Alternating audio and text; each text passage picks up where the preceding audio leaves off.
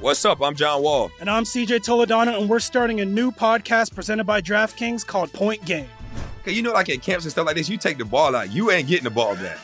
Like, you the last one up the court, they already did their thing. So I stopped that, and I just got into a rhythm and started hooping. The Lakers should sign Trae Young this summer. They got to kind of start preparing for, like, if LeBron's last year is this year, next year, whenever it is. And I feel like a pick and roll with AD and a guy like Trae Young would be deadly. Check out Point Game with John Wall and CJ Toledano on the iHeartRadio app, DraftKings YouTube, or wherever you get your podcasts.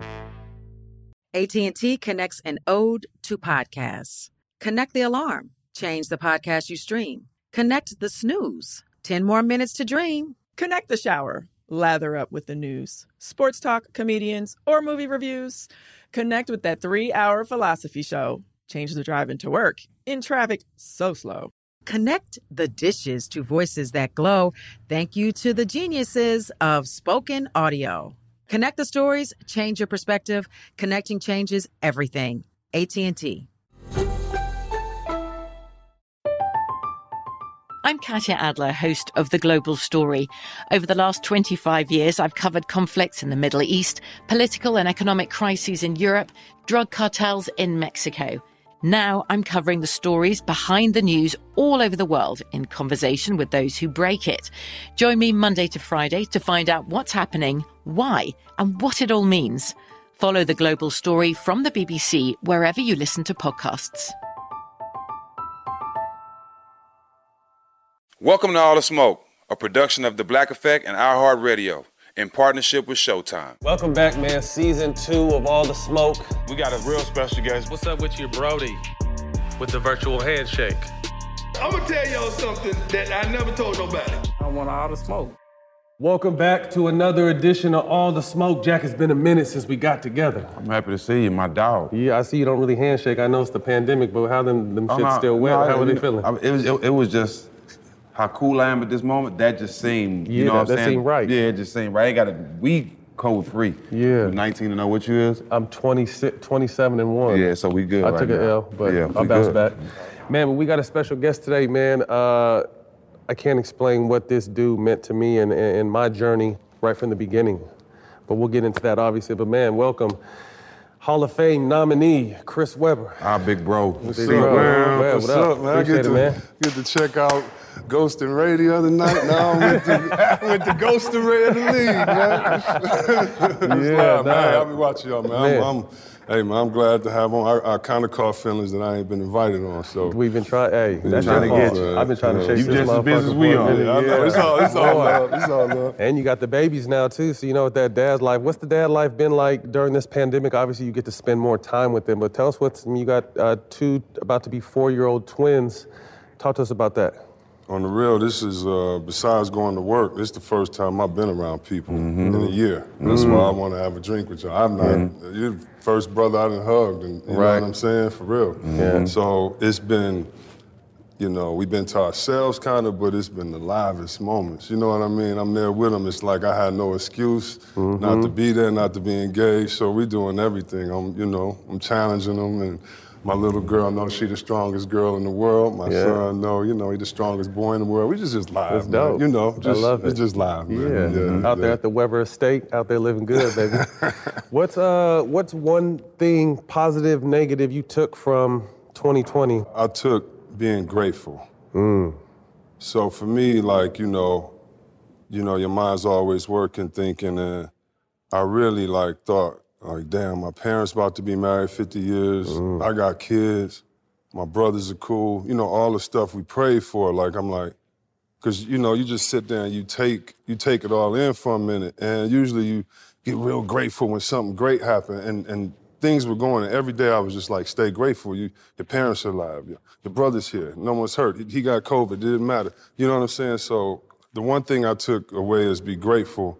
And the other thing I took away is, when it's time to hit the ground running, Matt, I'm gonna get back to myself. I'm gonna get back to working hard and living hard, and I'm excited about that. Well, that's the one thing to me, 2020 taught, with obviously starting last year with Kobe and along down the line, just a trickle-down effect of just negative shit, that's the one, like, you got to live. And normally it takes bad stuff to make us realize how thankful and grateful we are, but I think we lived a whole year of that, and it's on a whole nother level. It's been a crazy NBA run in the bubble, and then currently, what are your thoughts on the NBA? I mean, you're commentating games now doing that, but thoughts on just the current state of the NBA considering the pandemic we're in? You know, I didn't feel I'm glad the fans enjoyed the All-Star game, but I didn't understand the timing of that with everything that was going on. I think the players right now, I give them a lot of credit. I don't know how to be able to navigate with this. When they were in the bubble, man, I was out there like 83 days, dog. After the game, Stag, like, there's no place to go relax, no place to go hang out. I'm still in the same hotel rooms. Y'all know, just the hotel rooms mentally. It's just start closing in on you. Yeah, so, I mean, these young cats, I'm not gonna lie, when I went to the bubble and saw how they handled it, and I was just commentating, I was getting in and out of there. I was like, I couldn't do it, and, so I think the league is in a good place with the players, and I hope that the game gets to be as beautiful as it always is, but I hope that it's less specialists and more hoopers, I just want to see that. Not that it's specialists, so I hope teams and analytics allow people to play their style instead of just standing in the corner. Play basketball, I agree. With the way the game is up and down, free-flowing, you were one of the early bigs to be, stretch fours, passing fours. How do you think your style of play would fit in the current NBA? I love to play today. I love to see how big his motherfucking smile was. When I played, the big men couldn't even lead the 3-on-2 drill down the crazy, court. Right? You know what I mean? Yeah. Sorry, coaches, man. Sorry, coaches, man. So, yeah, I would have loved to play today, especially on the high post or the pass or the handoff and cut and things like that, especially when I could jump a little bit before I got hurt. I would have loved it. So that's why I love watching Jokic and Embiid, love watching, a lot of guys do their thing out there. I'd have loved playing today. I'd have loved it. Who you enjoy watching today? I like Jokic. I like Embiid when he going to work in the post. I love watching Simmons on the break when he has the ball. Harden, Kyrie with their handles. It's so funny beginning of the season. So, I did a movie with Kyrie, but I don't know him. I don't know if I ever talked to him on the phone. You know what I mean? I got respect for these guys, but I don't know them like that. So at the beginning of the season, I'm with him and Harden. I'm saying Harden should get out of Houston. It's messed up he has a black coach, but Stephen Silas going to be all right. Yeah. And did they hire the black coach just so I can give you the guilt of the black player? Right. Like, we don't, you know what I'm saying? Know how that went. I'm like, Harden, get out of there, dog, because at the end, we're going to say you was a loser because you stayed with this team. I know a little about that. Right. So I'm like, Harden is the call. Well, we don't know what he taught. Basketball players shouldn't do this. Then Kyrie, I'm like, he's incredible. I know he against the media and we on the media side now, whatever, but I get it, and I think if the media looked at different personalities like wrestling, you know what I mean? Like the Iron Sheik, he over there. Nikolai Volkov, he from Russia. Like Kyrie, he got a walking stick and he don't talk. Yeah. Right. Use that. You know what I mean? Like don't make him like everybody else. You know what I'm saying? And so I remember the beginning of the season saying, man, they're gonna be cold. And I remember just seeing the hate from the media toward. And I was like, oh yeah, snap out of it. Remember that, everybody got their ulterior motives with it. And it's funny, I said all that to say, it's funny that everybody loved, Kyrie should be MVP or Harden, him going there, getting assists. Like, that don't surprise me. No one blamed D'Antoni for the way Harden played. Right. Nobody did. Nobody. D'Antoni wanted him to play that way. He would tell us, like, blame it on me. And so for, players today, I love the young ones, and I also love the older ones that had to go find their way and still reinventing themselves. And to me, Harden and Kyrie, those are my two of my favorites to watch. Booker, a lot of boys out there. I talk to Kyrie all the time. So, we all been misunderstood. And that's just it. But when it comes to playing basketball, you can't tell him nothing. Well, so that's what they need to talk about. You got a chance to play with Rod Strickland. Talk to me about the similarities you see between Kyrie and Rob, because to me, Rob was so underappreciated and respected, but obviously Kyrie gets his just serve. He's, one of the best players we've ever seen. That's his godfather. Yeah, I know. Yeah, and this was dope. This is our job, in my opinion. Our job is to keep that respect right here, but to appreciate these young boys, but to let them know who came before them. Right. You know what I mean? Because they ain't just start with these young boys. And I remember saying to people, hey, why you always say Rod Strickland? Because I played with him. He's the coldest man never to make the All-Star game. Yep. I mean, no disrespect to Conley. Conley was the oldest, I think, and Conley cold. But if you like Conley being on there, you should have seen Strick. He the best finisher under 6'4". He had handles that you didn't even know how he was dribbling, taped his fingers up. One of the greatest teammates you have. And you can't tell me that his father, Desrick, and Rod Strickland didn't have an influence on his game. Because it's little stuff Kyrie do that I get excited in the game and I'm like, I'm not even gonna explain that right now because y'all won't even get it. Like when he does an in and out scoop left hand and throws it up, that's stuff that brothers can't even do with their right hand. Same leg, same hand, But Stack, you know, with your right hand, you know how you can go this far with your right, but your left you might come. I mean, he go the same opposite way with it. Yeah, he has to be the best left hand. He has to be the best offhand finisher in the game. I don't even like saying the best, but I can't even think of nobody else. No, me neither. Super skilled, talented. Yeah. And that's too, like I took, because like Jack said, you know, Jack is close with Kyrie, and I took kind of a different approach when I would hear some of the things he said, and that was my fault too. And I eventually will hopefully get him on the show and sit down and talk to him, because to me, I just kind of wanted to have a plan with everything he was doing, and I was outspoken against him. But then talking to Jack and getting more of an understanding for him, now I kind of see what it is. And like you said, like obviously playing against him and knowing Kyrie Irving, the great basketball player, I don't know the man. You know, and I think sometimes we forget that like we had the same reputation. Even you had the same reputation where they see a snippet of you and think they know who you are, and it's the furthest thing from the truth. Yeah, but I like it very honestly, and you don't have to play basketball to have an opinion. There's a lot of people that have it, but I like it when we disagree because it's a point of reference we come from, and I could be like, all right, I trust that. Right. I trust him enough to let me think about the other side. Right. You know what I'm saying? Instead of him just being hated. Right. So that's why I like our conversations or like hearing what we say about it. But yeah, I was just saying more that off the court stuff I really don't ever even listen to with no player. I was just saying more with him like he gonna ball, like he wouldn't leave Boston. Like he a bad teammate in Boston, whatever you want to say, all this. But he not gonna do all that and not hoop. Right. You can't do all of it. You can say whatever you want. Like Harden is not gonna say his team not good enough and then go there and let it It don't work like that. They're trouble getting KD back and maybe picking up a big to shore up that front line. I mean, Blake I won on everything. I won I won 5 G's, dog. I told my little partner, I said, Blake fooling. Oh yeah, I did see that. I said, Blake fooling y'all. Saying no man lose his athletic, not as much athletic ability as he had. I could, Karl Malone, we could lose all athletic. He can't lose. He could lose 10 inches and still have a 30. And still be a mean He dunker, come back and dunk and get that little smile. I'm like, that's a big pickup. I mean, Jack mentioned that's going to be a real big pickup for them. If his knees could stay what they need to be, that's going to be a scary team, man.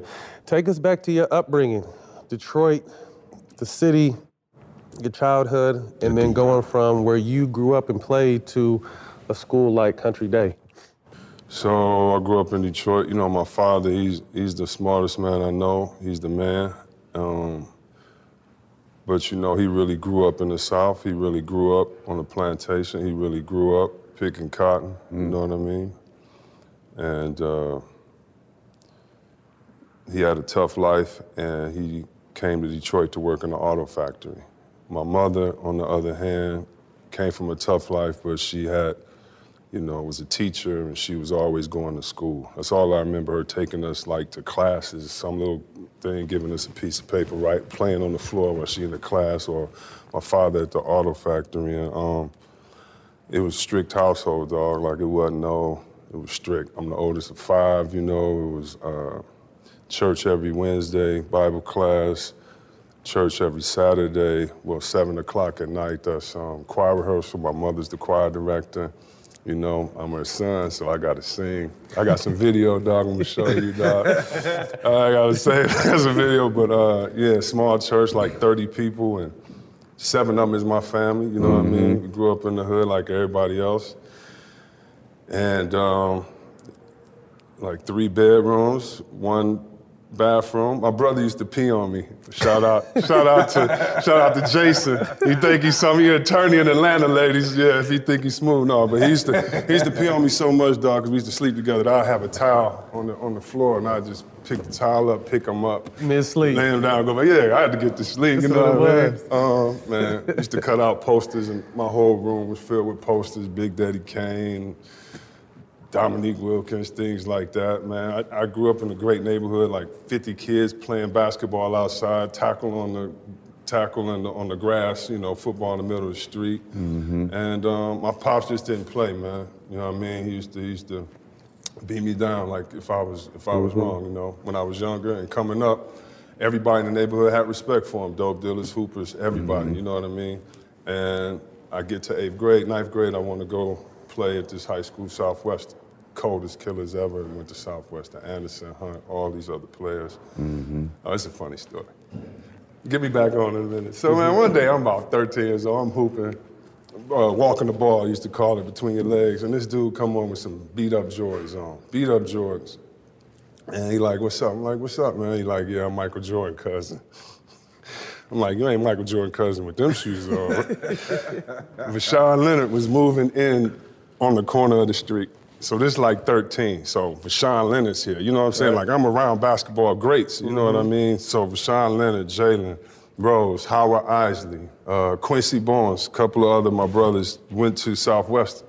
So this is the high school I want to go to, Stack. Like, they ain't won the championship in 7, or they had tried 7 times, didn't win the championship. Everybody else had been winning. You know, we wanted Detroit to win.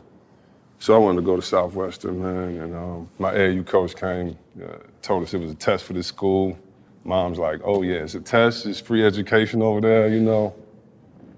Take a test to go to school, and I get in. They split the whole AAU team. Half of us get in, half go, half don't.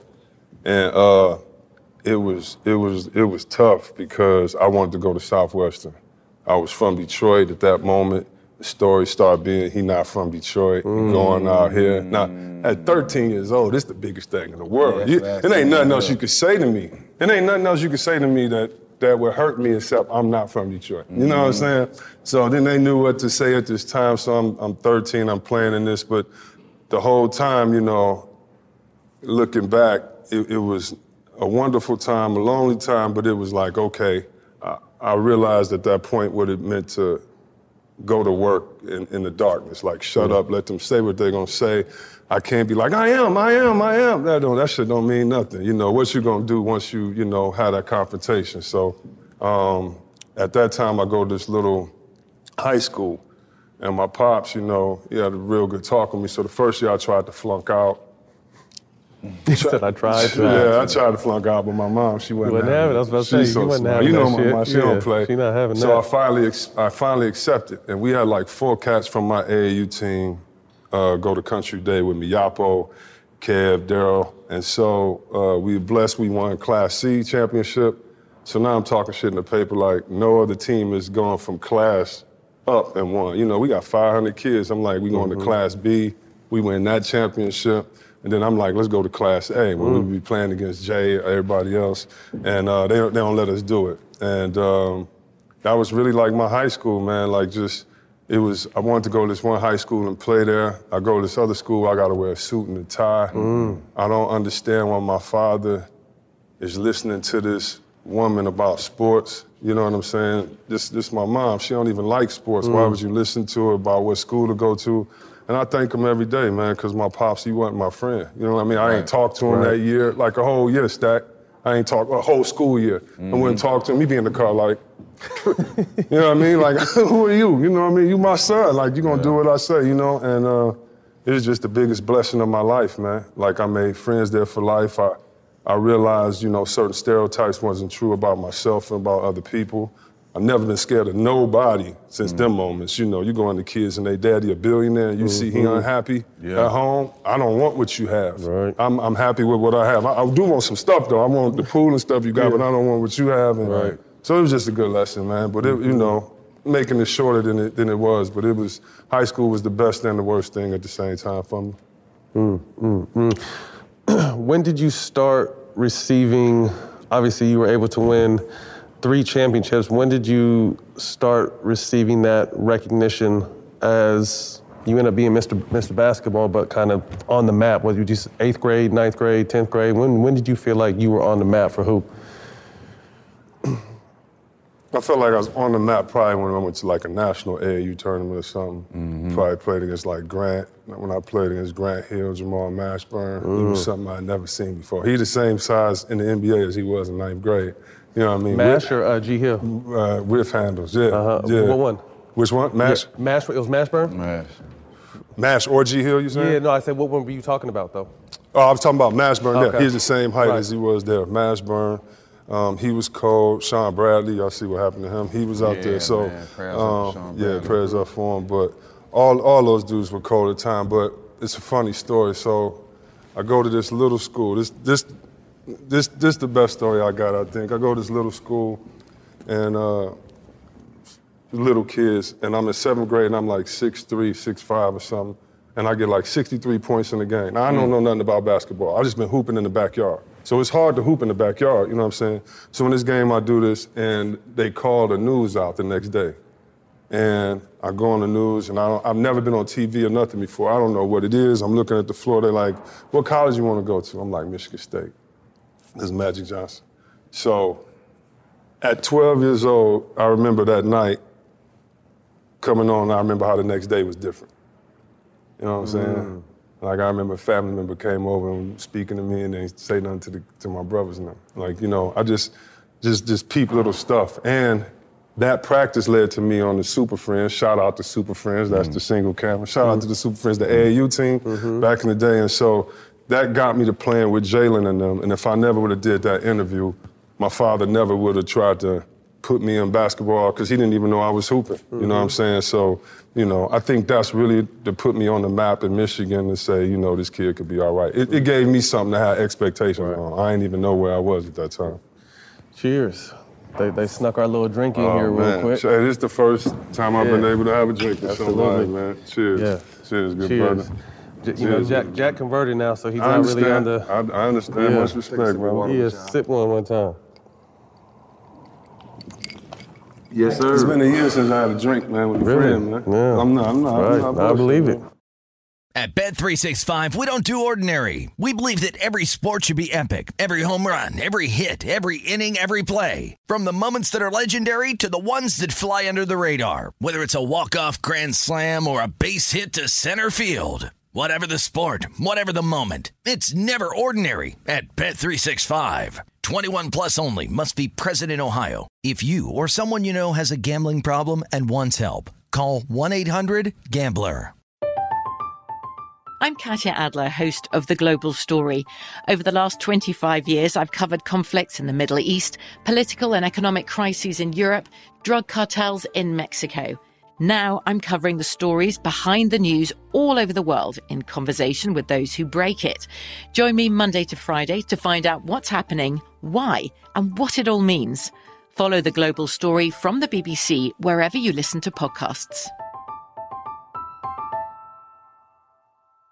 Got my Prevnar 20 shot. It's a pneumococcal pneumonia vaccine. For us, wise folks, it helps protect. I'm 19, strong. And asthmatic, and at higher risk. Get vaccinated. But nothing when grandma speaks. Grandson listens. 19 or older with chronic conditions like asthma, diabetes, or chronic heart disease, or 65 plus, you may be at higher risk for pneumococcal pneumonia. Prevnar 20 can help protect you with just one dose. Prevnar 20 is approved for adults to help prevent infections from 20 strains of the bacteria that cause pneumococcal pneumonia. Continued approval may depend on a supportive study. Don't give Prevnar 20 if you've had a severe allergic reaction to the vaccine or its ingredients. Adults with weakened immune systems may have a lower response to the vaccine. Side effects include pain and swelling at the injection site, fatigue, headache, muscle, and joint pain. For full prescribing information, please call 1-855-213-2138 or visit Prevnar20.com. Ask your doctor or pharmacist about getting vaccinated with Prevnar 20, even if you've already received another pneumococcal pneumonia vaccine.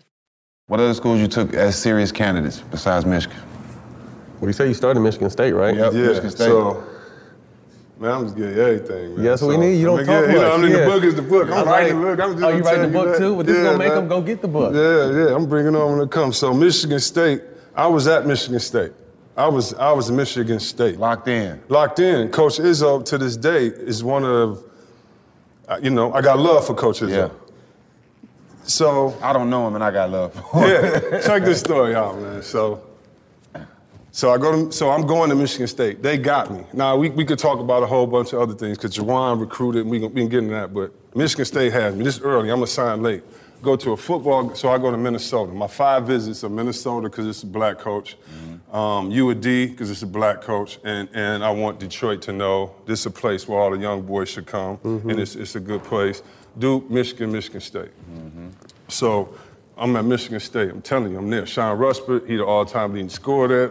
I'm at Michigan State. That's the best visit. Magic then told me to come there. I don't even know Magic. Met him one time, and he told me to come there. I'm coming.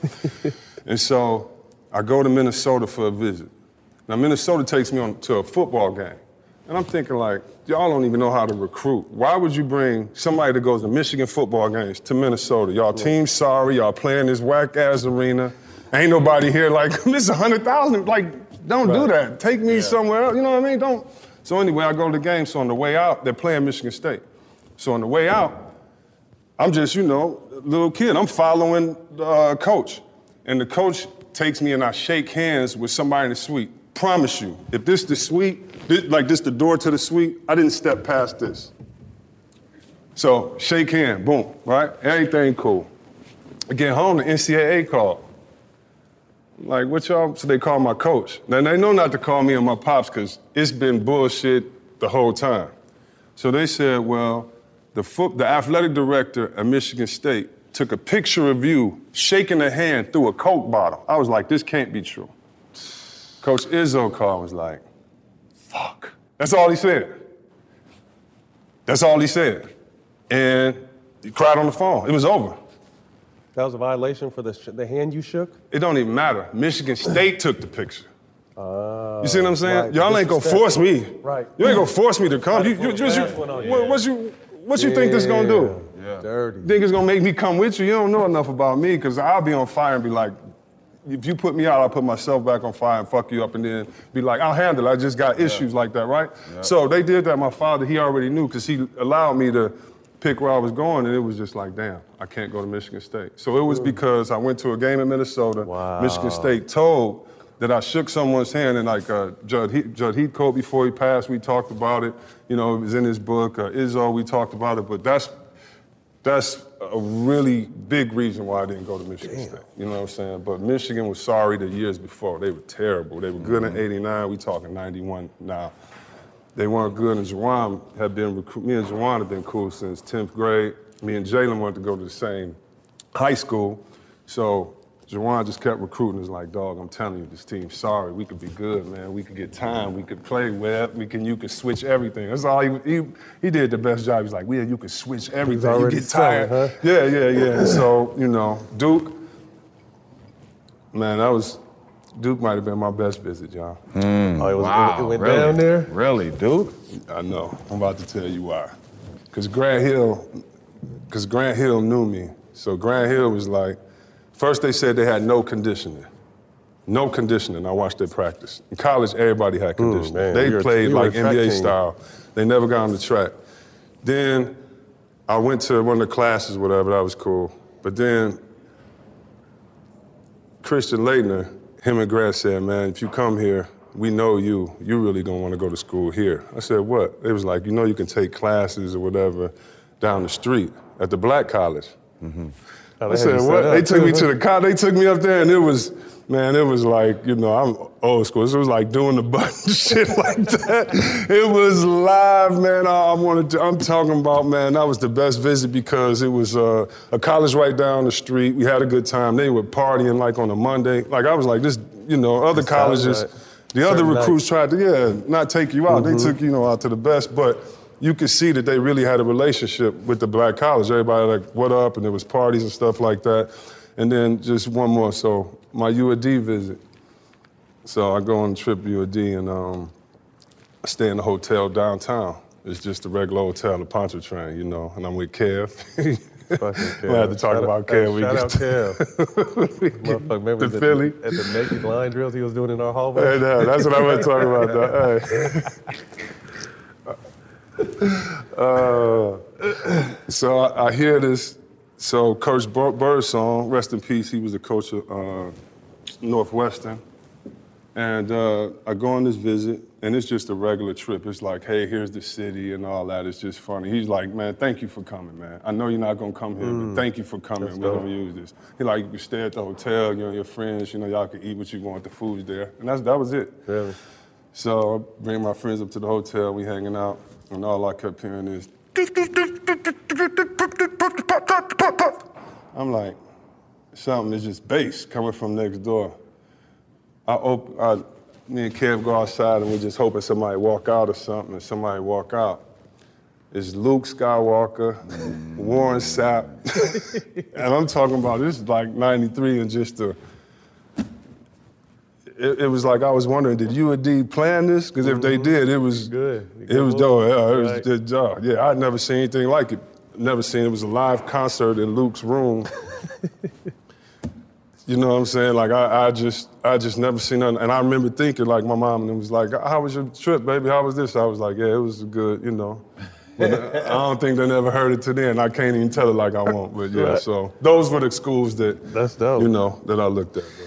So you end up in Michigan with the #1 recruiting class, a lot of hype around your team, but not necessarily off the court, but outside of playing, the style, the swag, the fashion, the cultural shift you guys brought to the game is something that will never, to me, it can't be duplicated. Because like I said, it's everything from here on out. To me, after it's kind of low-key biting. So where did those thoughts and ideas, and how were you guys able to actually make it come to fruition? I mean, black socks, black shoes, baggy shorts, like that wasn't the style, or that wasn't status quo, and you guys turned that all around.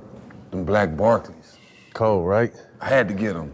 That was the first real pair of shoes, like expensive pair of shoes my mom ever bought me. And I wore them bitches until my sock came out the bottom of them. What year was that?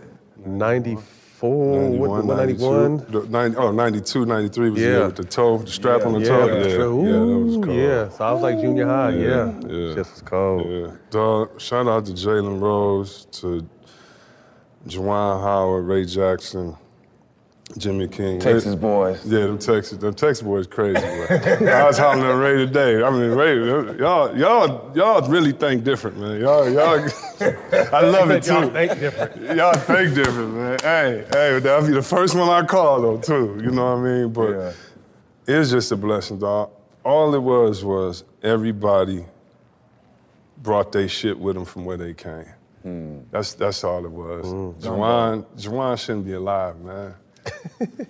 He from Chicago. The way he is in Chicago, he should not be alive, dog. That's why you see him smiling and so happy, and that's why you see him about to kill a coach. You know what I mean? He should not be here.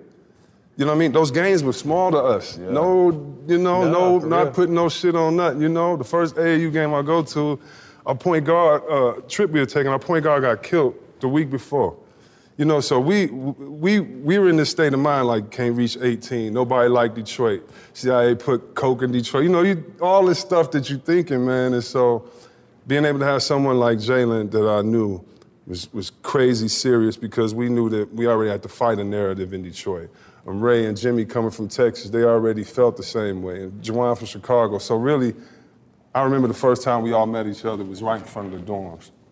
I'd already met Jimmy because McDonald's and Juwan and Jimmy, but with Ray, and we started playing basketball. I went up to the 7th floor, turned the music on, and that's like the first and the last thing I remember. You know what I mean? Whether it's the timeout, whether it's winning, whether it's this, whether it's somebody on ESPN today. How it started. That's the first, because it was real. Right. Like how it's crazy to be sitting there with you after, getting traded with your ass, you know what I'm saying? Like, it's real. You can't even put into words how sincere and real it is. So when we on there and we wearing long shorts, it's because we had cut off shorts.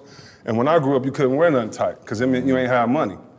If I could see your socks and you was high water, it wasn't because it was your style. It's because that's all you happened. Hand-me-downs, that's what you could afford. Right. Yeah. So we grew up with all these little things, and we was like, we wearing baggy shorts. Or, Ray did the socks. He was in Texas, and the true story is, Ray was pissed because he wasn't getting a lot of playing time, and Ray had, been thinking about transferring. And he came in with some Texas boys about to play Rice. And you know how it is. When you go into somebody else's town, you're going to show your ass for them. And so Ray bring these black socks in, and we like, what's that? He like, I'm wearing these. And Juwan was like, you ain't wearing them, I'm wearing them. Then we got to go back to the mall, homeboy. And it's Ray's idea. We all wore the black socks. And what was one thing that was dope about it, Coach Fisher pulled me to the side after we won. And he was like, y'all like the black socks? I was like, yeah, we like the black socks. We're going to keep wearing them. He was like, that's cool, except the only thing is, only y'all 5 should wear them, or should everybody wear them? Right, it's a real question. I said, Coach, you right, man. And that was like another moment of the second year bringing us all together. It was like, you right, because we were wrong about that. I mean, I'm glad we did it that way, truthfully, to make a statement like the world don't love us, but come on, y'all. We can't keep this to ourselves, family. Family, so those brothers, man, that was, those were some of the realest. That moment, that team, the Pistons team, the end of my career, our relationship and others in SAC, those are the moments that I cherish the most, those kind of crazy memories that had nothing to do with being on the floor. Actual hoop. You guys did, accomplish so much in such a short amount of time, with all the accolades, big games, losses, like you said, the timeout. What is the one thing you take? Is it that moment right there? Is that the one when you look back, Chris Webber, Michigan, the Fab Five, what's the one thing that you hang your hat on, stands out to you, that is just that sums up that moment? Damn, man. Well, you got good at this, boy. That was a lot. Yeah. That was a lot. Yeah. Stack, I can't. I know. I don't think I could pick one. Yeah. That was a lot.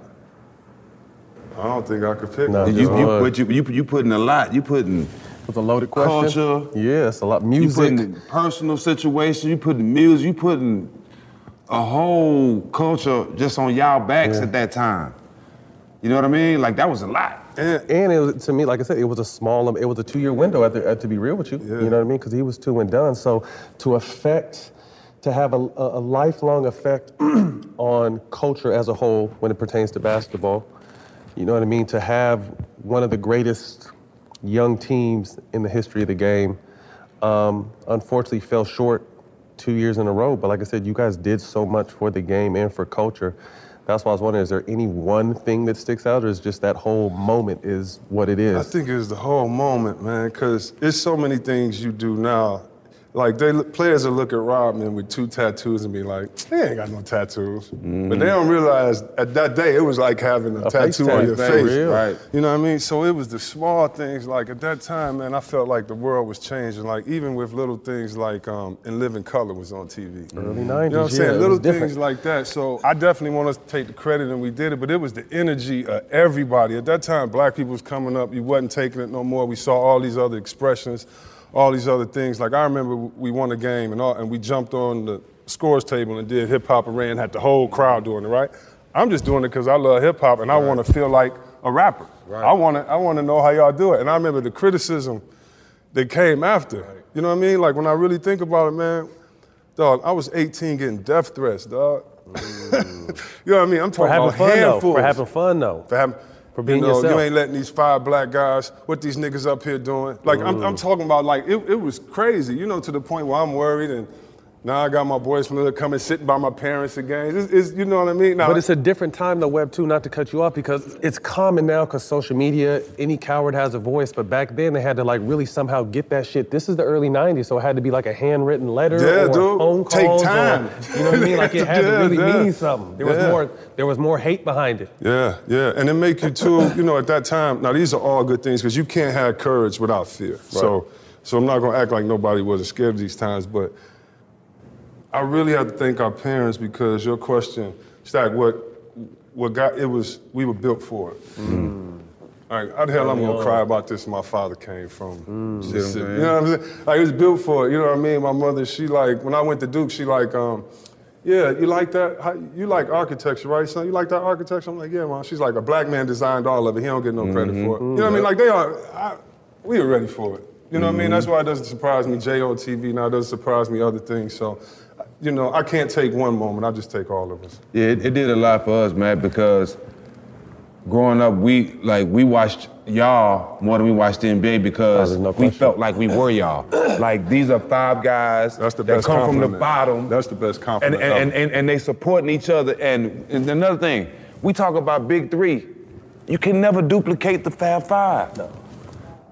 We talking about Big Three right now. They talking about Big Three teams. Why ain't nobody talking about the Fab Five? Because you can't duplicate that. Y'all was meant to be the cornerstone and the culture at that time, bro. You know what I mean? We appreciate it because it did a lot for us. I appreciate it. The fact you said that you saw yourself in us, I promise you.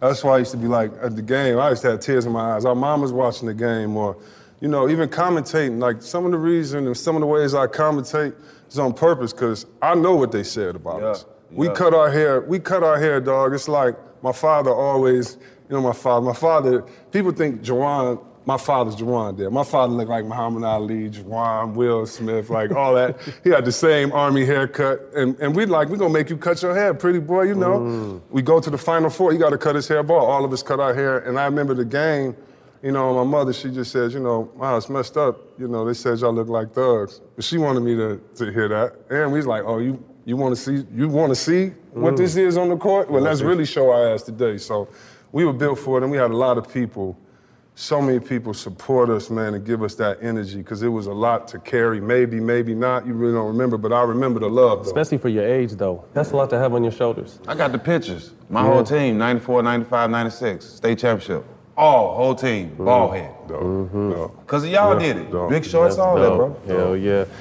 So, obviously, there's been talks, and since I feel like you're my big brother, I'm gonna go ahead and ask you. The 30 for 30 doc came out. You weren't involved in it. Where did the Fab Five situation gone wrong, and is it righted today in 2021?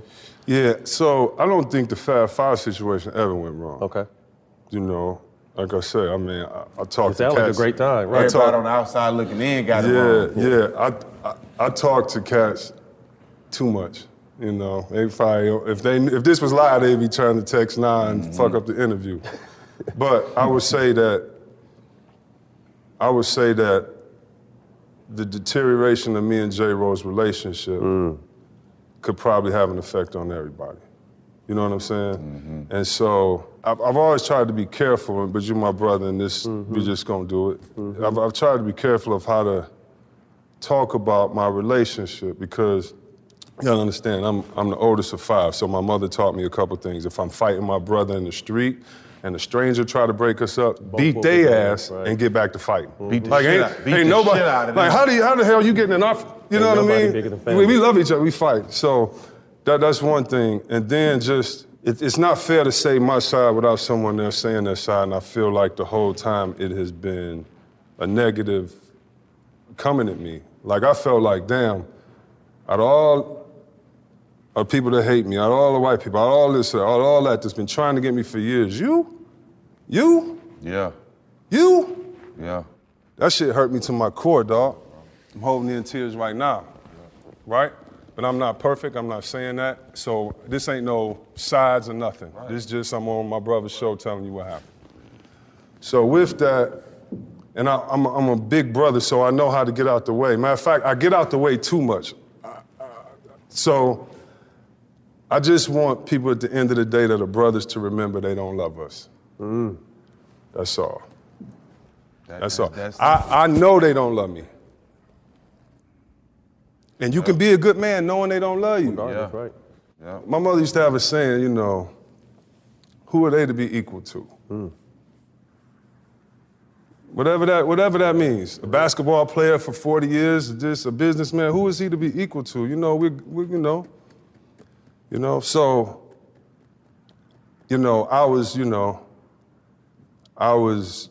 I think that me being like, damn, you know what I mean? Like, things said you called time out on purpose. Things and it said, like, you lied in court. Like,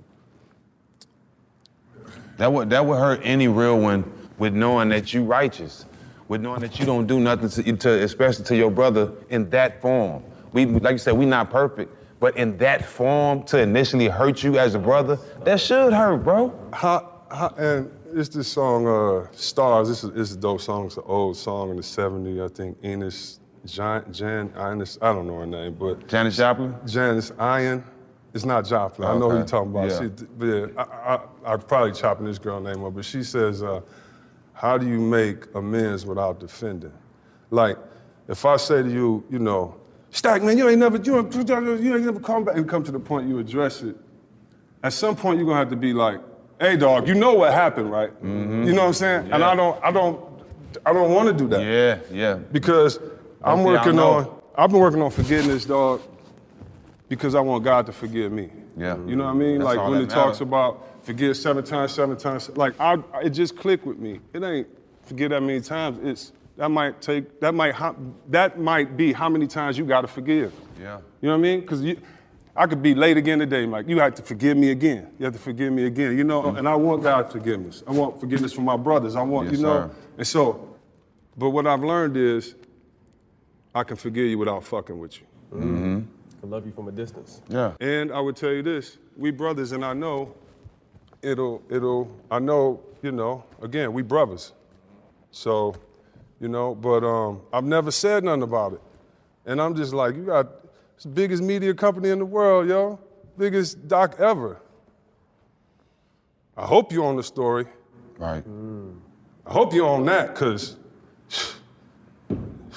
but see, me being laid back, trying to be cool and not say nothing, that's God also saying like, okay, you better quit running from confrontation and tell your story, because you got a son coming up. You gonna let him think that's what it is? That's why I got the book and the doc. Yeah. And I'm gonna inspire some motherfucking kids, because I'm gonna really show you what it's like. Like, I'm not embarrassed of what my father came from, yo. Right. I wouldn't be me without him. Right. And I have to let him know, like, this, let's go. Yeah. You know, my mother too, so if that inspires somebody else through the pain I already had, now it's a lot of pain, but you already had it. It ain't like, you know what I mean? So you might as well do something with it, you know? Inspire from it. You know what I mean? So yeah, I can't wait to, like, you know, tell a couple stories and things like that. Yeah. And we've been working on it for like, dog, we've been working on this for like 8 years, man. The book is the hardest thing I've ever done in my life. I won't let nobody else write it. Ooh. I got 2 great researchers.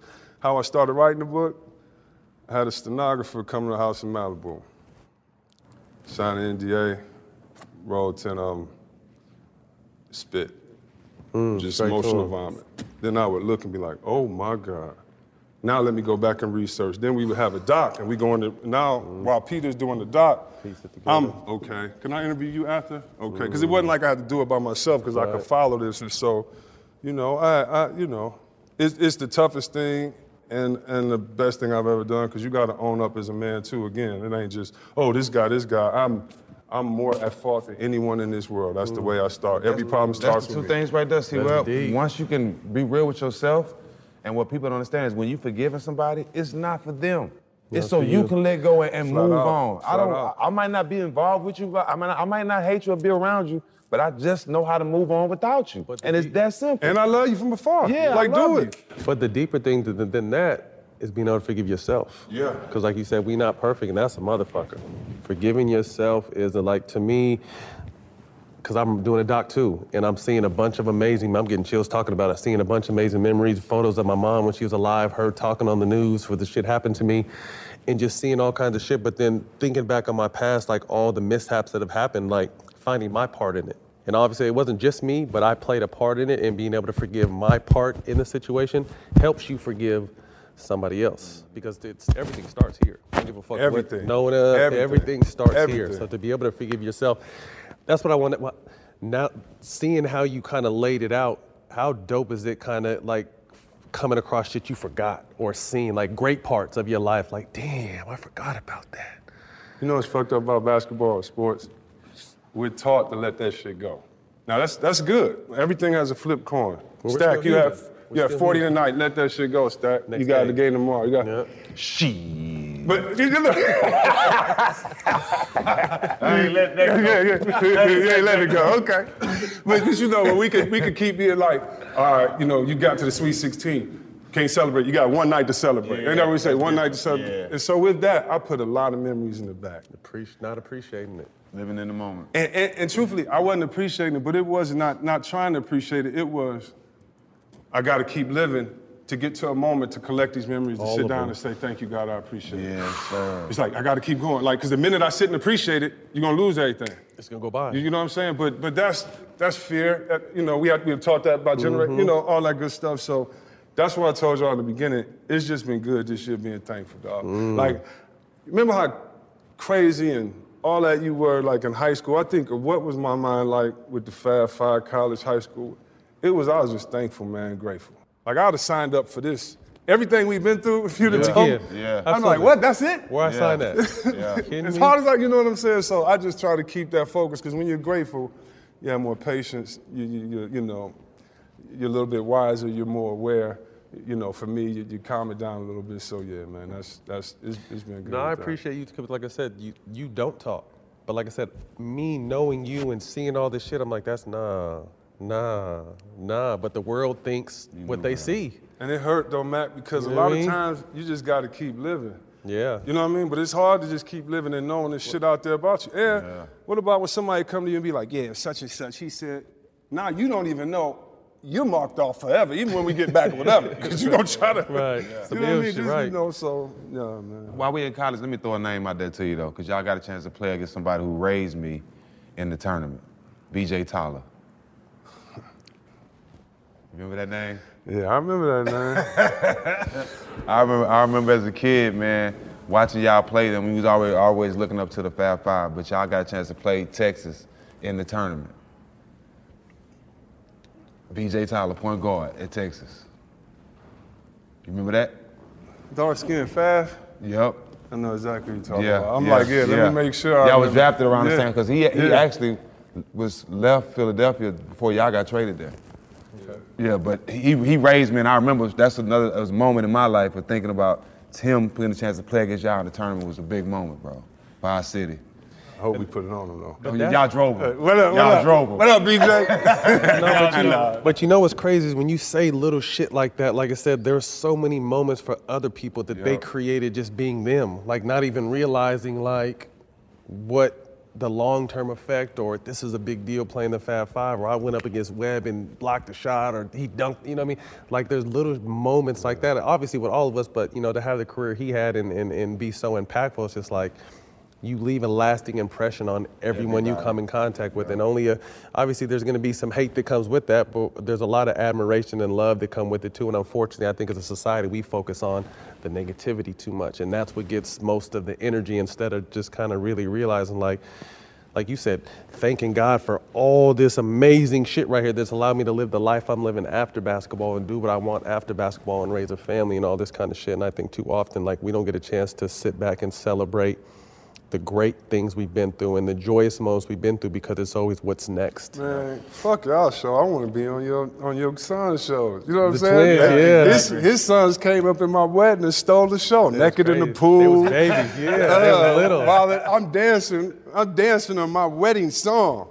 And here come these came two on the little floor, they men crawled crawling on the out. floor, bro. And everybody say, oh, I started taking pictures of them. I'm like, okay. Nah, him and his wife, literally, they were dancing, and the twins they were babies. Come crawling out on the floor. I don't know how they both got free at the same time. Yeah, right. Stole the show. Yeah. But those memories. Good hair, Yeah, but see, stuff like that, I'm going to break in their wedding and just, that's when I'm me. I'm going to be the MC, break up, get drunk, and be like, this who you marrying. Right. You know what I mean? Embarrass everybody. Naked in your pool, peed in your pool, everything. Yeah. And I've realized, I'm definitely an introvert at times. And we know what we do. So it ain't like I'm a mad scientist, but at the same time, I'm not in there being an introvert like, oh, I don't want, it's not that. If it's any love or somebody I know, come on, let's get up. I just don't like flying as much as I used to, man. Well, what's weird is I had two experiences, obviously one with you, and obviously you were in my life and still in my life, but seeing how you are as a person and how the world portrays you, and then seeing how Kobe is as a person and seeing how the world portrays him. And I remember one time on the bus with Kobe, I'm like, yo, why don't you show the world this motherfucker? He's like, what you mean? I was like, who you really are? He's just like, I can't show the motherfuckers this, you know what I mean? And then same thing with you. Like I said, one of your greatest things, but also, your ability to kind of just, I'll just get out the way. You know what I mean? I'll remove myself instead of being like, no, fuck it. It didn't happen like that. You know what I mean? But he got me thinking like, no, I know Webb. I know the story. The shit didn't happen like that. But it's just like, if Webb's not going to say nothing, I'm going to sit back and keep smoking. Yeah. You know what I mean? But like you said, it's to know how dope you are as a human and everything you've touched and how giving you are and all this kind of stuff, it as a friend of yours and kind of like a little brother, like it just naturally bothers me when shit floats out you that's negative and it's not true. But that keep me living. That keep me living knowing y'all mad. I ain't gonna lie. That's why I'm cool. You, Cleese, people like that, watching y'all shows, seeing y'all, cause y'all defying it and breaking it. Like the worst time of my basketball life, dog, wasn't the time out. That was with you in Philadelphia.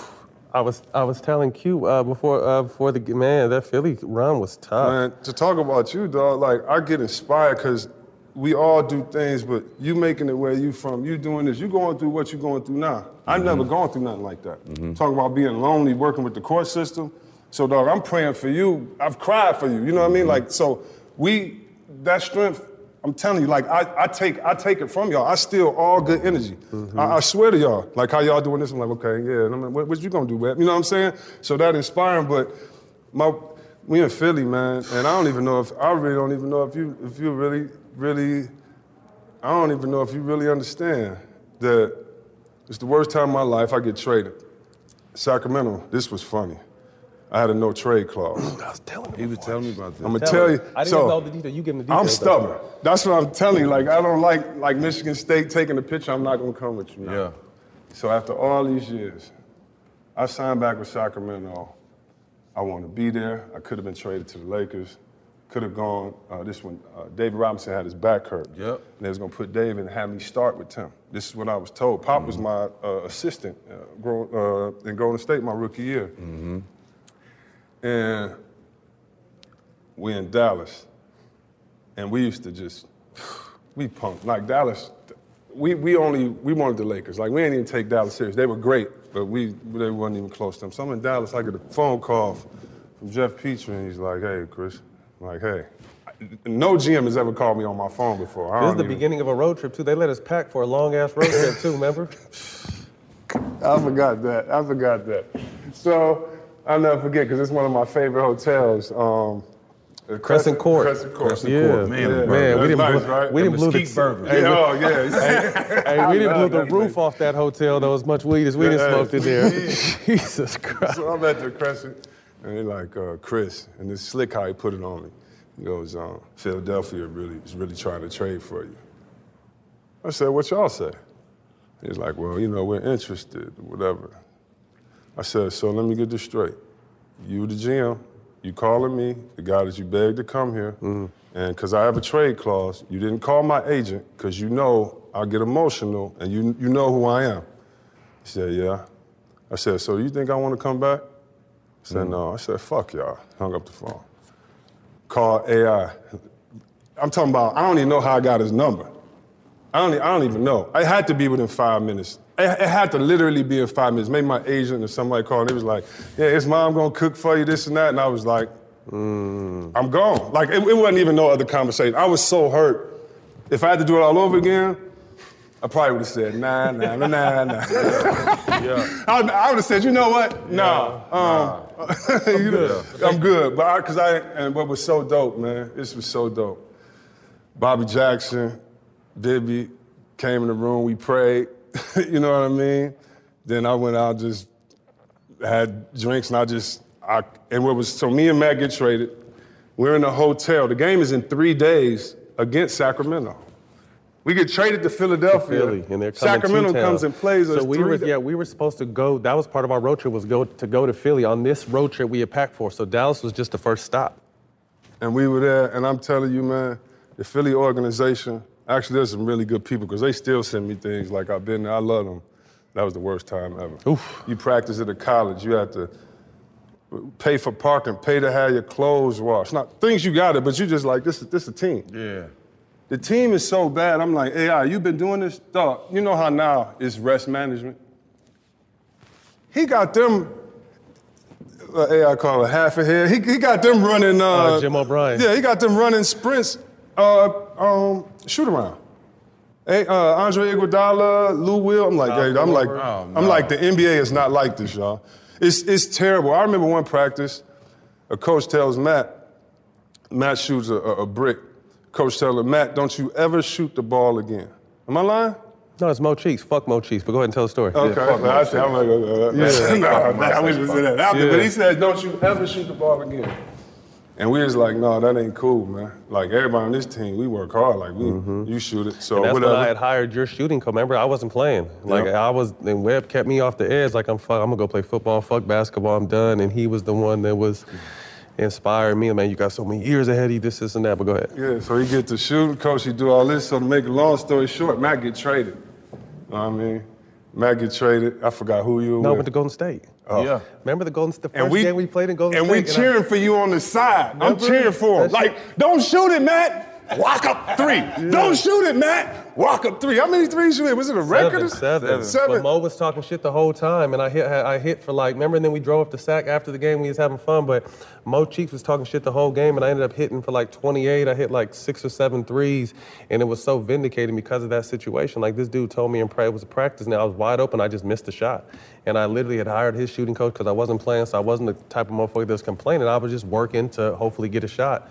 And he was so caught up in still trying to be cool and funny and not being a coach that, like, I wanted to whoop his ass. I still don't fuck with Mo Cheeks to this day because of his bitch assness in Philly. Mo Cheeks is the reason why I think I belong in the Hall of Fame. This nigga's crazy. Fuck out of here.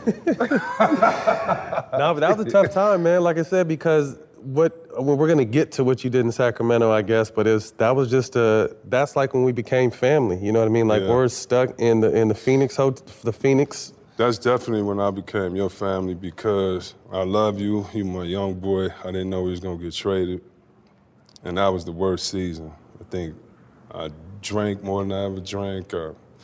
Wanted to leave the league, you know what I mean? It was he depressing. was riding right with you. Riding right with me. I'm talking about, it wasn't even no happy drinking. It was, man, I gotta go to practice tomorrow. And what was crazy about all that is that the best time of my life, dog, or the best times we had there was after we go to the game and your mom and me. Remember, my mom came in there and got drunk. Me and your mom, me and his mom, two good times, man. And it was right before you found out what she was doing. Sick, yeah. And we had some real talks, like, when you over there, we not thinking of you. And she's telling me about your childhood and telling me how she loved you and telling me you funny and hard-headed. And I was asking her, did you get in trouble when you was little? She'd be like, yeah, he's mischievous. She told me about one party this dude had where she was like, I don't know if she told me about what your pops did, but you was charging motherfuckers to get in the backyard and selling weed or something at the same time. And she was like, I realized how much he made. And I was like, you ever think he made it to the league? She was like, I thought he played football. He was always a hard worker. But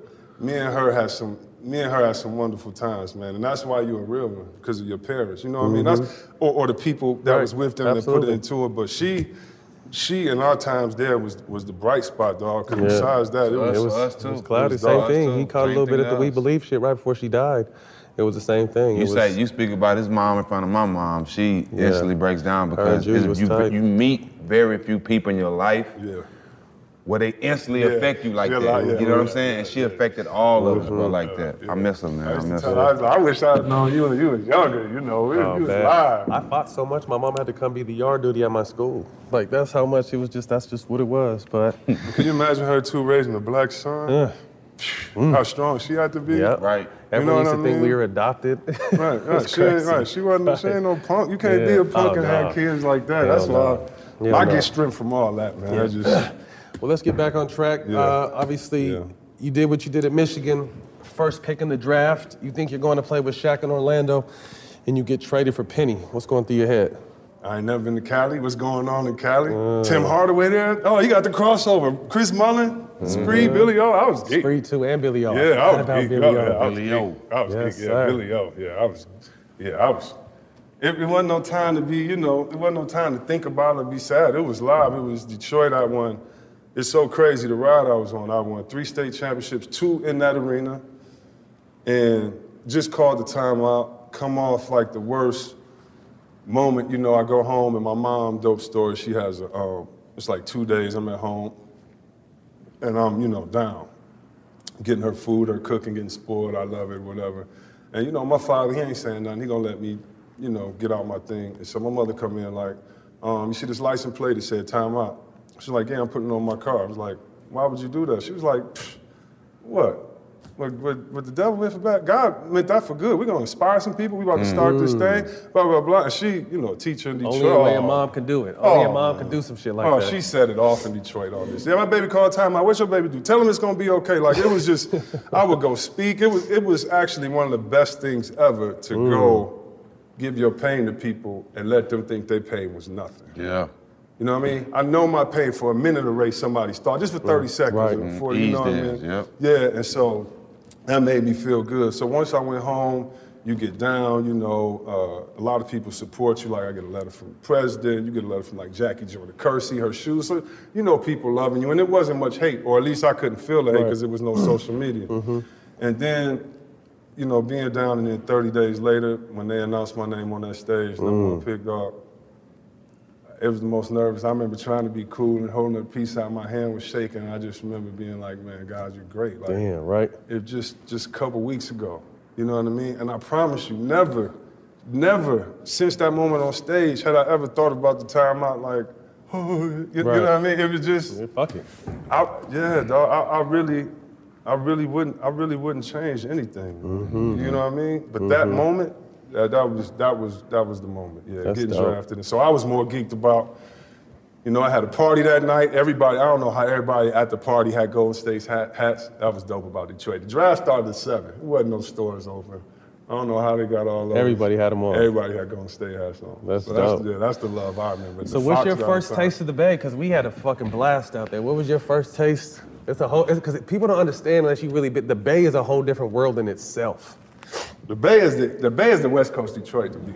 Okay. The Bay is the West Coast Detroit. Shout out to 40 of them. Like, as soon as I get there, I just see the Bay. Short, 40, rapid forte sign, give me a hat. Like, I just jumped in. I was part of the community. You know what I'm saying? So it welcomed you though, because that's how we were. Like, we jumped right in and they loved us. Oh, yeah. I love Oakland to this day, the Bay Area and everything. So when I got there, it was cool, man. But we first practiced, Tim Hardaway tear his knee up.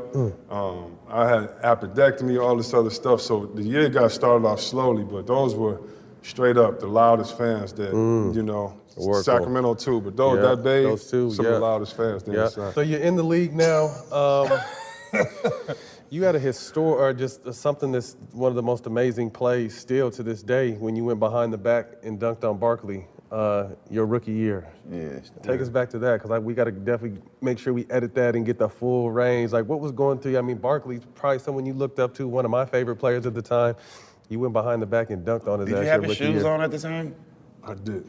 I had David Robinson's on. David Robinson. Yeah, I was mad because I wanted the Barkleys. Barkley's my favorite player. He came to my high school. I met him. I was like, when I saw him, I don't know who the first NBA or professional sports player you see, but when you see him, you're like, okay. You know what I mean? Because I thought Barkley was like... You size him up. Yeah. I'm like, all right, you know what I mean? And so I mean, he's my favorite player. I try to dunk on people every time. Spree get the outlet. I used to love playing with guys. I hate playing with point guards that wouldn't throw it up. You know what I mean? Spree would always throw it up. And my father and all my boys was at the game. So I flew everybody in because my father, I'd be like, yeah, Barkley gonna get you tonight. That's all he kept saying, putting it in my head. Barkley gonna get you, all my boys. So I don't even know. I used to always go behind the back. And Barkley told me he was trying to foul me because I couldn't shoot free throws. So when I went behind the back and I got him, the first thing I do is look up to my pops, because my pop's my hero. You know what I mean? Like, what now? Like, who else you got for me to slay down here? All my boys up there. Going crazy. And so, yeah, it was, man, that was the best moment. And then Nike let us do a commercial that we freestyled. I mean, the commercial literally took 15 minutes. You know what I'm saying? So, yeah, that was a good moment. That's dope. That felt good. That's dope. So you end up winning Rookie of the Year, your rookie year. Tell me what transpired that offseason, because I don't know if I've ever heard of a Rookie of the Year winning Rookie of the Year and then traded. So after I called timeout, I didn't go to none of my agents' meetings. You know what I mean? I was like, so part of the reason why I didn't go play with Shaq in Orlando, he tells me, is because, so after I called the timeout, I was like, I got movie offers, all this. I was like, I don't want nobody liking me because I fucked up. I'm about to go work out. So I didn't go to where they were filming Blue Chips. And every day after practice, Penny was out there diamond Blue Chips, And Shaq was like, man, I played with him. We was out there playing every day. I went and got him. And so with So after that, I wouldn't go do any interviews, or I didn't interview agents. I just said, whatever, mom, dad, pick the agent. So I knew they were gonna, interview, and they went with Duffy and, he gonna, Aaron Goodwin. Yeah. They went with Duffy and Goodwin, but they broke up. So then I went with Bill Strickland, this man, Falshaw Irwin. Falshaw Irwin never been an agent.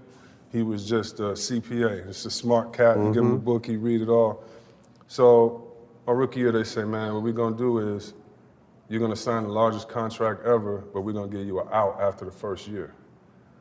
They said that it's a risk because if you get hurt, you'll have a whole guarantee because the option is yours. It's 5 years, $75 million at the time, 15 years, $75 million. So it's a great guarantee, but we really doing this so you can opt out. So I win Rookie of the Year, I opt out my contract. So I tell Shaq all the time, thank you, homie, because I used to get it quietly, just wait until Shaq re-upped. I could time my timing right after him. So a little bit of the beef with what Don Nelson had with me is because he felt I had too much control over money. Because I could, who Rookie of the Year this year? Anthony Edwards, just imagine if they could sign a new deal and get Steph money. Right. After 1 year, that ain't right, what I Right. mean? So anyway, that's what it was. I opted out my contract. So when I opted out my contract, he went to the owners and said, listen, is this kid, I'm telling you, he ain't supposed to be thinking like this. He only thinking about the money, blah, blah, blah, blah, blah. And I wanted to go back to Golden State bad. Like, my homies, Mullen, I moved to where Mully lived because I wanted to follow everything he did. Billy O took me to buy my first car. Like, I came home one time, my lights was out because I ain't know how to pay the bills. Billy O had to show me, you know what I'm saying? So these are my brothers. I want to be there. I only play for the Fab. I'm thinking everything's going to be like this. And then, it was just the smear campaign, I know y'all know Love Nelly, he cool. No, I had a similar situation. He does. We all have different, I have a similar situation with you, so. Nelly, he did a lot for me as far as I didn't see the game the way he did. I didn't know it was going to turn into today. And he allowed me to handle the ball and all that. But, when it comes to controlling things like that, he gets nervous, and so he does things that fear do, push people away. And so I told the owners, I was like, please, I want to play here. They was like, no. And then my agent was like, man, quick, what? Did you know you can go sign someplace a 1-year deal now? And I was like, okay. And my dumb ass went to the worst team in the league to go play with Juwan.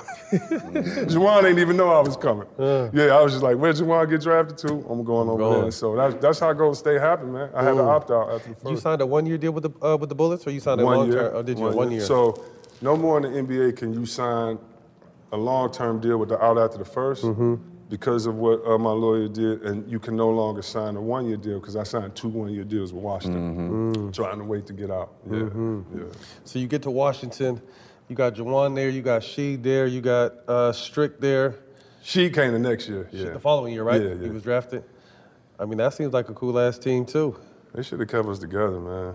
I loved Chocolate City. I loved it. I got into black art there. I got into politics somewhat there because it was right there. People you could just talk to. But yeah, it wasn't like you got to be smart. No, it's just people you talk to and figure it out. So I love DC. I was always on, I had to ask C's, is that why Biggie wrote that about Howard Homecoming? We had a great time up there, man. But they just didn't believe in us. We were a young team, man. If they would have kept us together. We lost to that Bulls team, that 72 wins Bulls team, in 3 games by 7 points in the playoffs. And one game they had to hit it at the last second shot. Not that we were going to be that good, but still. That next year, they should have kept us together. Yeah. Touch on, because like I said, I think you guys had such a huge crossover. Your time with these music artists, you know, Big and C's. I know you're close to C's still. Nas just wins a Grammy. Talk to us about that crossover between sports and music, because you were right in the mix during your time. Well, you guys know, I mean, we all come from the same place, so we're gonna have the same things in common, you know what I mean? And so growing up, so I'm 16, 89, and you got, hip-hop's in this little bit of peak, and so growing up, I remember me and Jay Rose used to write rhymes in class and pass them back to each other. Everybody wanted to hoop, wanted to be a rapper, vice versa. After I left college, KG from Naughty by Nature, shout out to KG, he's a crazy sports fan, and we were just cool. I would just go to his house in New Jersey every summer, man. I go to his house in New Jersey, shout out to his parents, his family. They would just let me stay there. He had a studio. I mean, I could stay there for days and no one come bother you or bother you, you know what I'm saying? And in that time, I learned how to make beats. Like he had Janae, that group, Janae in the Basement. And I remember just watching them, like just make beats or, you know, other groups, RL, all these other groups that he had. So making beats that just let me, like after games and shit, come back and wind down. And then it just takes you to where you meet a couple people that you like-minded, you know, you have a real relationship with, and maybe, you know, maybe they hear some shit. So with Nas, it was just, he was just somebody I admired from afar. I love his rhymes. When we met, I was like, you know, we're not gonna be cool because, you know, it's just not that type of party. Like, go and do your thing, I do mine. We became close. And he was just hearing some beats. And he was like, yo, I'm gonna put that on. I, you know what I mean? And for me, it sounded cool. I'm being calm about it, but at that time, I mean, it's still one of the biggest accomplishments of my life to have a, you know, song Blunt Ashes and then have Surviving the Times on this other album. So for me, somebody that make beats and listen to music all the time, grew up in Detroit where music is that, it was just dope being a part of it. So. At Bet365, we don't do ordinary. We believe that every sport should be epic. Every home run, every hit, every inning, every play. From the moments that are legendary to the ones that fly under the radar. Whether it's a walk-off grand slam or a base hit to center field. Whatever the sport, whatever the moment. It's never ordinary at Bet365. 21 plus only. Must be present in Ohio. If you or someone you know has a gambling problem and wants help, call 1-800-GAMBLER. From BBC Radio 4, Britain's biggest paranormal podcast is going on a road trip. I thought in that moment, oh my God, we've summoned something from this board. This is Uncanny USA. He says, somebody's in the house, and I screamed. Listen to Uncanny USA wherever you get your BBC podcasts, if you dare.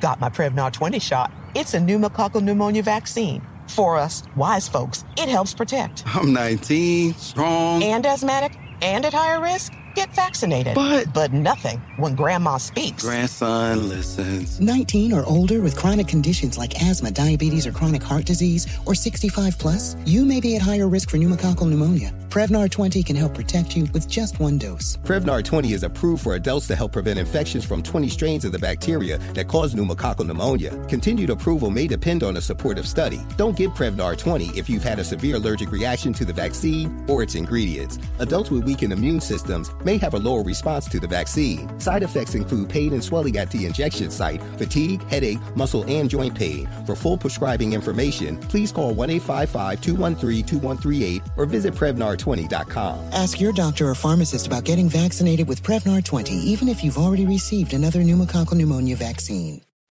Take me back to because you were up on stage at was it the Source Awards with the East Coast, West Coast shit? That was a young bald-headed you up there, right? Yeah. With you and who else was up there? It was you. It's messed up too, because I come on with Puffy and Faith right after Suge lay it down. Right. So you want to be all in the videos, and I come on stack like I'm wearing black like I'm part of Bad Boy. I'm like, I don't know nobody. You know what I mean? But it was dope that night because Big and them was sitting right here, and he would, at this time pass back Cristal, Blunts. It was to me, it was the Source Awards, right? The Source Awards. Yeah, to me, it was going into Source Awards. Crazy, man. right? It was like when Vince Carter was at the dunk contest, dog. When Vince did the dunk in 2001, that's what it was like. All of Wu-Tang was sitting on one aisle. All of Death Row was in the middle. I mean, this is when Death Row came out in the cages with, Lady of Rage. Yeah. Oh, that's when MC8, that's when DJ Quick was looking right at MC8 the whole time he was rapping. Isn't it G? Because the G ain't in you. Like, it was just beef. I mean, Mobb Deep was beefing with Bone Thugs and Harmony that time, and I'm a fan. So I'm in the back. I'm just watching. All kind of shit going on. Man, all kind of guns falling on the floor. Everybody got on bulletproof. It was so crazy because I'm thinking like, who in the world let this happen? Like, I didn't see one security guard.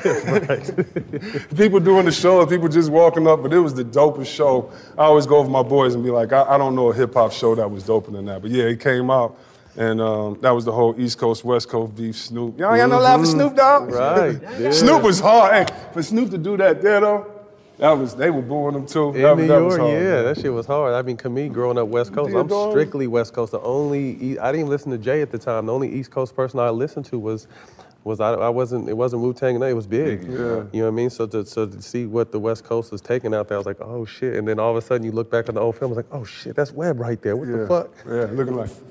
Right, like a deer in the headlights, shit. Big and DOS Effects, that's what I was jamming from the East Coast. Oh yeah. So from Washington, you get traded for Mitch Richmond.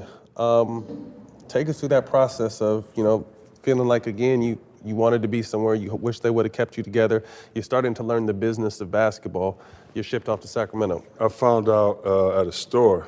It was during the playoffs. I didn't even know you could be shipped off during the playoffs. They didn't call my agent and didn't tell us. It was they were trying to punish me and send me away to like purgatory. That's what I felt. Because at the time, Sac was the only place in the league I'd ever been where the coach let you drive to the game and drive home.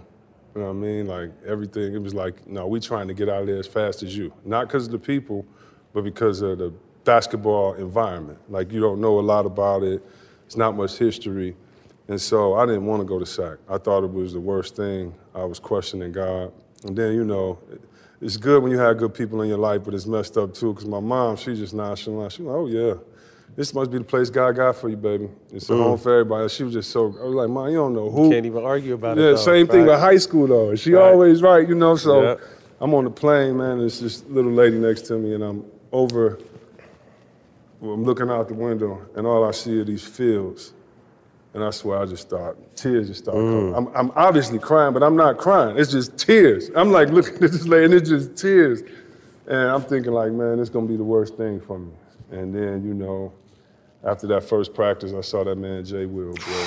My brother called me on the way to practice. He was like, he's like, God got something for you here, man. Just listen, be open, be humble. Like, don't fight it, So I go to practice, I'm like, I'm not gonna fight the first one, even though I get to practice 3 days late. I'm not gonna come to the first one, but when I get there, I won't fight it.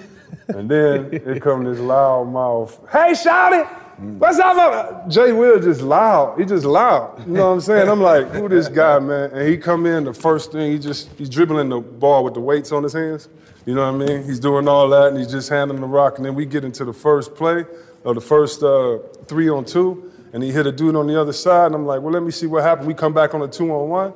I'm like, oh, it's something different about him. Then we go outside, he playing somebody from Florida hip-hop that ain't mainstream, but you got to know hip-hop to this. Right. I'm like, man, who is this kid, man? And then, man, he became, one of the closest players. Yeah, man, I love playing with him. I love Jay Will, man. Yeah. He cool dude. I remember, that's kind of when you came into my life from a standpoint of like, I'm a Lakers fan growing up, Fab Five fan growing up, but then you came to Sacramento where I'm at, I'm like, because Sacramento basketball was terrible up to that point. I'm like, damn, we got C. Webb, and then, damn, we got Jay Will too, and then you got Bobby Jackson, you got Doug Christie, like Peja, you guys start building a squad. I'm like, okay, they got something here. So how long do you feel like it took you guys to get that chemistry? Because you said once you stepped on floor, you saw it instantly with Jay Will. We played San Antonio the first game, and I watched it for something a little while ago. And it was the first game everybody was on. Like, I don't think it took that long. I remember delivering pieces with Jay Will. We made the playoffs for the first time in like 10, 11 years, and it looked like a college game because people were camping out for playoff tickets. Because there ain't shit to do out there. And me and Jay took the pizzas there, But you're right, it ain't much to do out there, but it is, and that's why I fell in love with Sac, because I was like, these are the first motherfuckers that accept it. Oh, they love you. They love and when they did that, but you know how it is, Stack. When somebody put it's like, if you want to trick me, just act like you love me.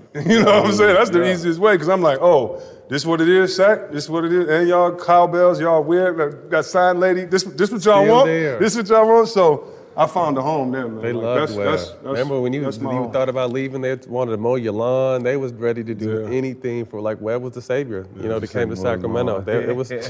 It was for real. So you guys had some nice runs getting going. Obviously, face the Lakers, lose, and then get them in the Western Conference Finals. Take us through that Western Conference Finals series, because there was a lot of shit that went on, particularly Game 6. And then, they go on to win and sweep New Jersey. To me, that was your guys' championship. Yeah, it's funny because I know we're going to get a lot of flack for talking about this, but I want to say this. Everything I'm going to say and stand by. But we didn't win the championship, so I'm not making that as the excuse. But we got cheated Game 6. No question. It's just no question. And people that say we didn't and don't watch the game, I don't even have time to talk to them. Right. I even said one time coming down, the fix is in. Nobody play defense. Foul. Bet you play defense next time. You know what I mean? Like, it wasn't the same as it is today. Everybody loved Denver today. This nice team playing, you know what I mean? It wasn't the same. You could, I've seen the podcast, I've gone down the rabbit holes. I'm not even going to go there because I love the league, and I do believe that was a one game by one bad guy probably or something. Like, I don't even really want to know, truthfully, what happened, so I don't want to know. But I remember in the locker room after that game, I said to the team, in my life, it's the first time I ever felt cheated in my life. And in watching the game, I know what happened. And, should have made our free throws Game 7. But I can't lie, it was after Game 6, it was like they took my heart, man. It was like, I was like, yeah, if we can't, like, y'all see what it is. Well, you should have, you guys were, a tip away from going up 3-1. You guys was about to go up 3-1 against Kobe and Shaq's team. You know and me and Kobe talk about it. Me and Shaq talk about it. You know what I mean? Y'all had and they would say the exact same thing, except we should have won Game 7. Right. If you talk that shit, you win Game 7. That's cold. You will talk that well. You will. Like, all right, okay. And you're right. Right. But But, there's the but. I like the style of play you guys brought to the league. Don Nelson was an innovator. We were talking about this before the show, but to have two passing bigs with the IQ and the vision that you and Vlade had, and a bunch of shooters and a few playmakers around, you guys captivated basketball with your style of play. What do you attribute that to? Buying in.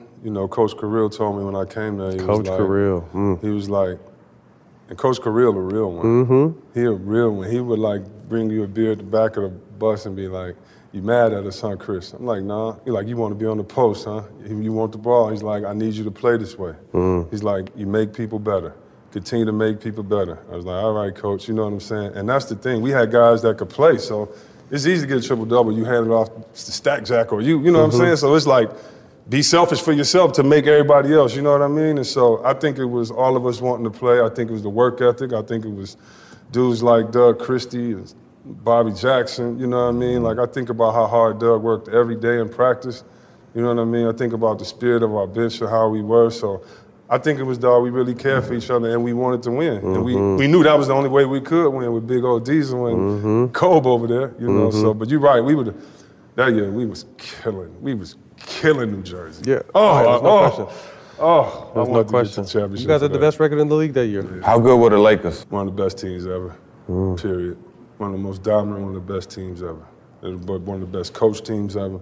You ever have a coach talk to y'all and get y'all calm or work with y'all mentally before a game? I haven't. Let's feel. I mean, turn the lights off. Incense, little noises. We just sit here before we watch film, and it was on some other shit. I mean, come on. I mean, even if you look at, like, Shaq called them the others, teammates, but just how, and you've had to play that role. You know how tough of a role it is to do your job in a Fisher-type role or in a, who else? Samaki, sorry. If I ever see you, Samaki dancing after they won the championship. Anyway, so I want to play against Samaki. I want to come out of retirement just to go one-on-one with Samaki, but that's just in my head. But they were one of the best teams because from their bench to everybody on their bench, they all knew their role, man. That's why they, ain't nobody go rogue, ain't nobody try to get one for themselves. Rick Fox ain't try to do nothing, you know what I'm saying? So with that team, man, they one of the toughest to ever play because you got a double Shaq. And I don't care what nobody say, Cole still was one of the coldest because he would check your best player. And come down and give you 30. After going 0 for 19. Yeah. Confidence the same. Can't take him out the game. I was on the team where they was on their way to a four-peat, and we stopped them in San Antonio and ended up winning the championship. But that team was special, man, because I remember how Kobe was willing them back into the series by himself. You know, Tim had basically took Shaq out that year, but Kobe was just willing themselves back into the game by himself. And I knew they was trying to get that fourth championship. You know what I mean? They was playing like it, but that team was one of the best teams I ever seen. Yeah. So we get, you guys fall short in Sacramento. We discussed earlier the trade to Philly. And then after that, you hit a few, you get a chance to go home. Talk to us about the Detroit situation before you hung it up. Best locker room I've ever been in. Who was in the, remind us who was in the locker room? She, Chauncey. Rip, Tayshaun, Dale Davis. McDice. Eldon Campbell? Huh? Was Eldon there? Nah, Maxill came. Maxill.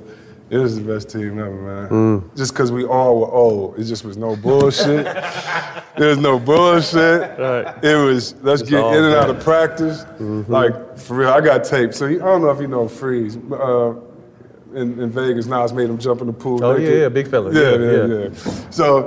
So we would bring our boys stacked like 2-on-2. I'm talking about guys getting off work from the factory. I got 2 of them coming.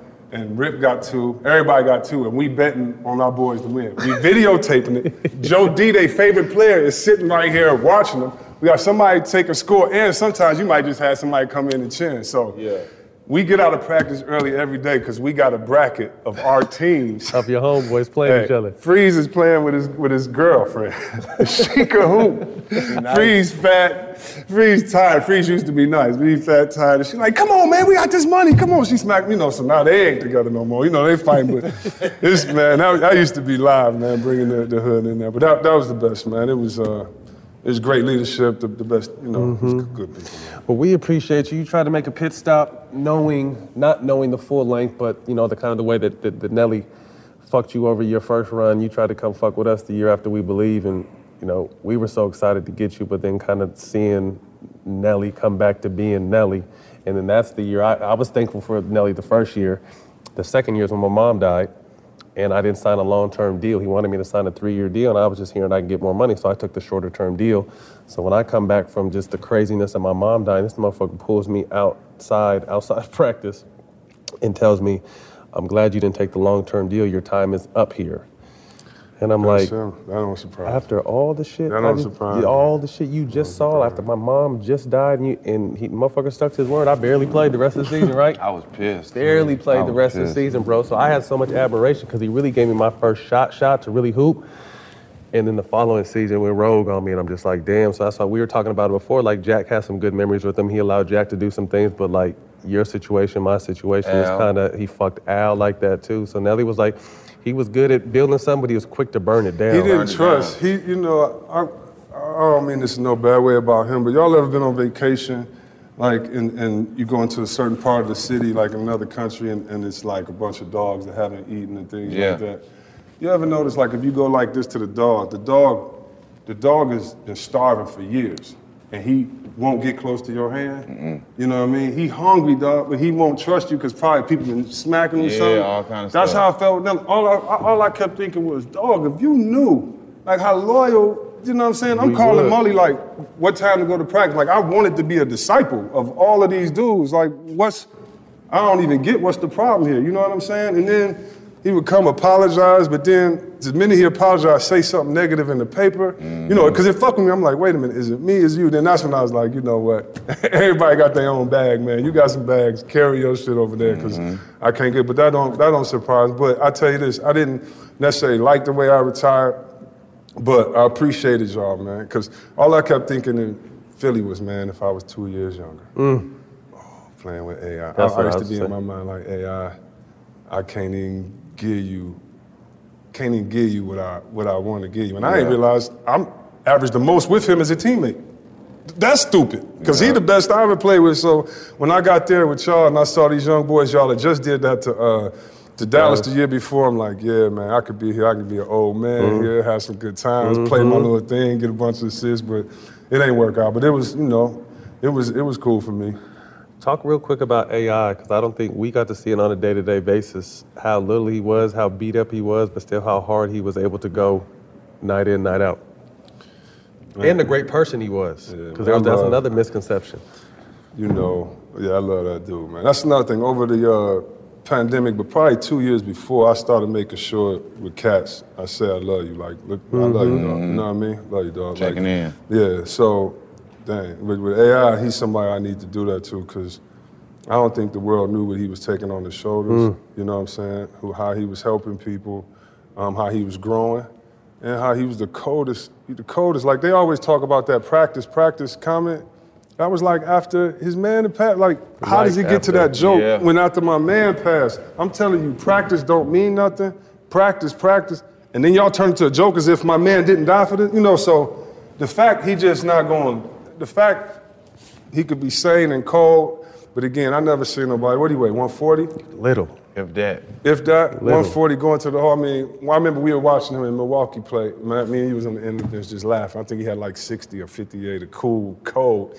You ask me how I would play in the league today, how would he play in the league today? Unbelievable. When y'all played in the league, you couldn't shoot 40% for a guard wasn't good. You know what I'm saying? Like, 45%. Like now you know. The average. Yeah. Below average, yeah. Playing with him, man.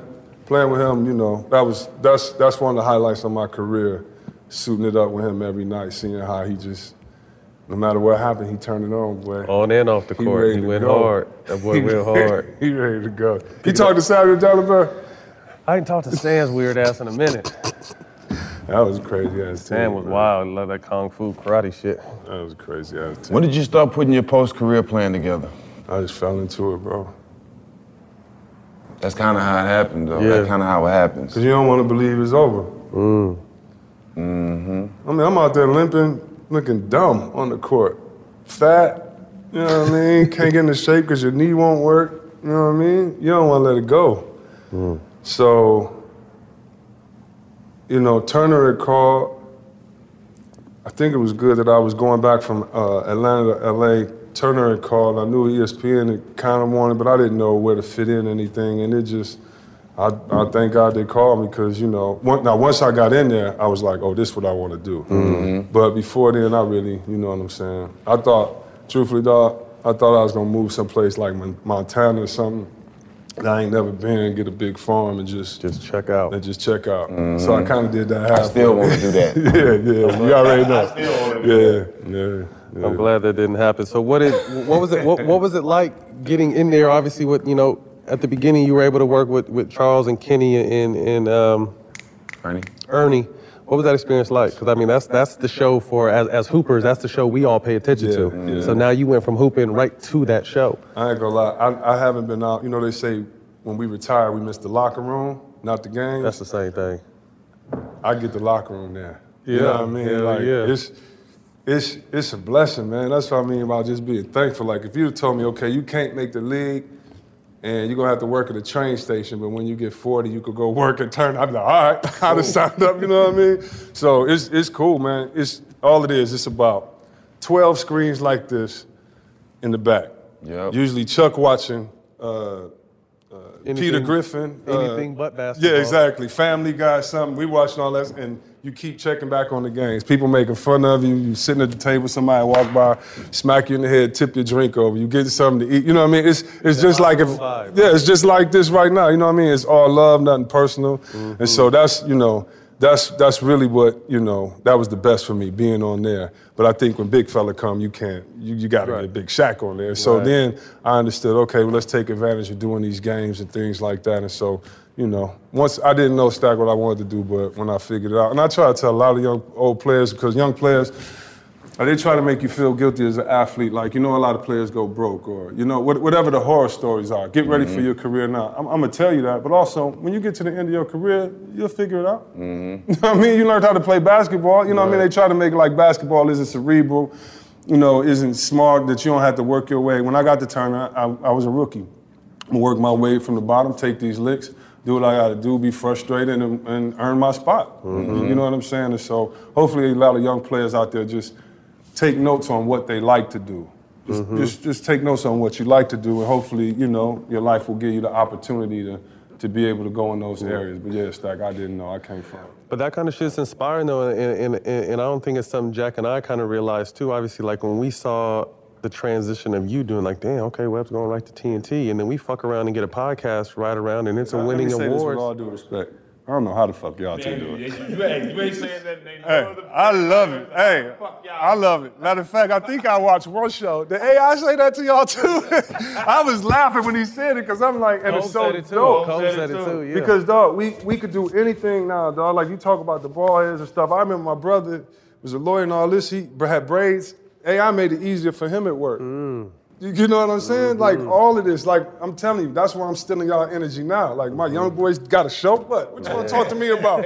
Want me to call? Nah, I ain't even gonna call. Nah. You know what I'm saying? So, I love it, dog. They not gonna steal this joy of us being successful, because what it turns into is protection.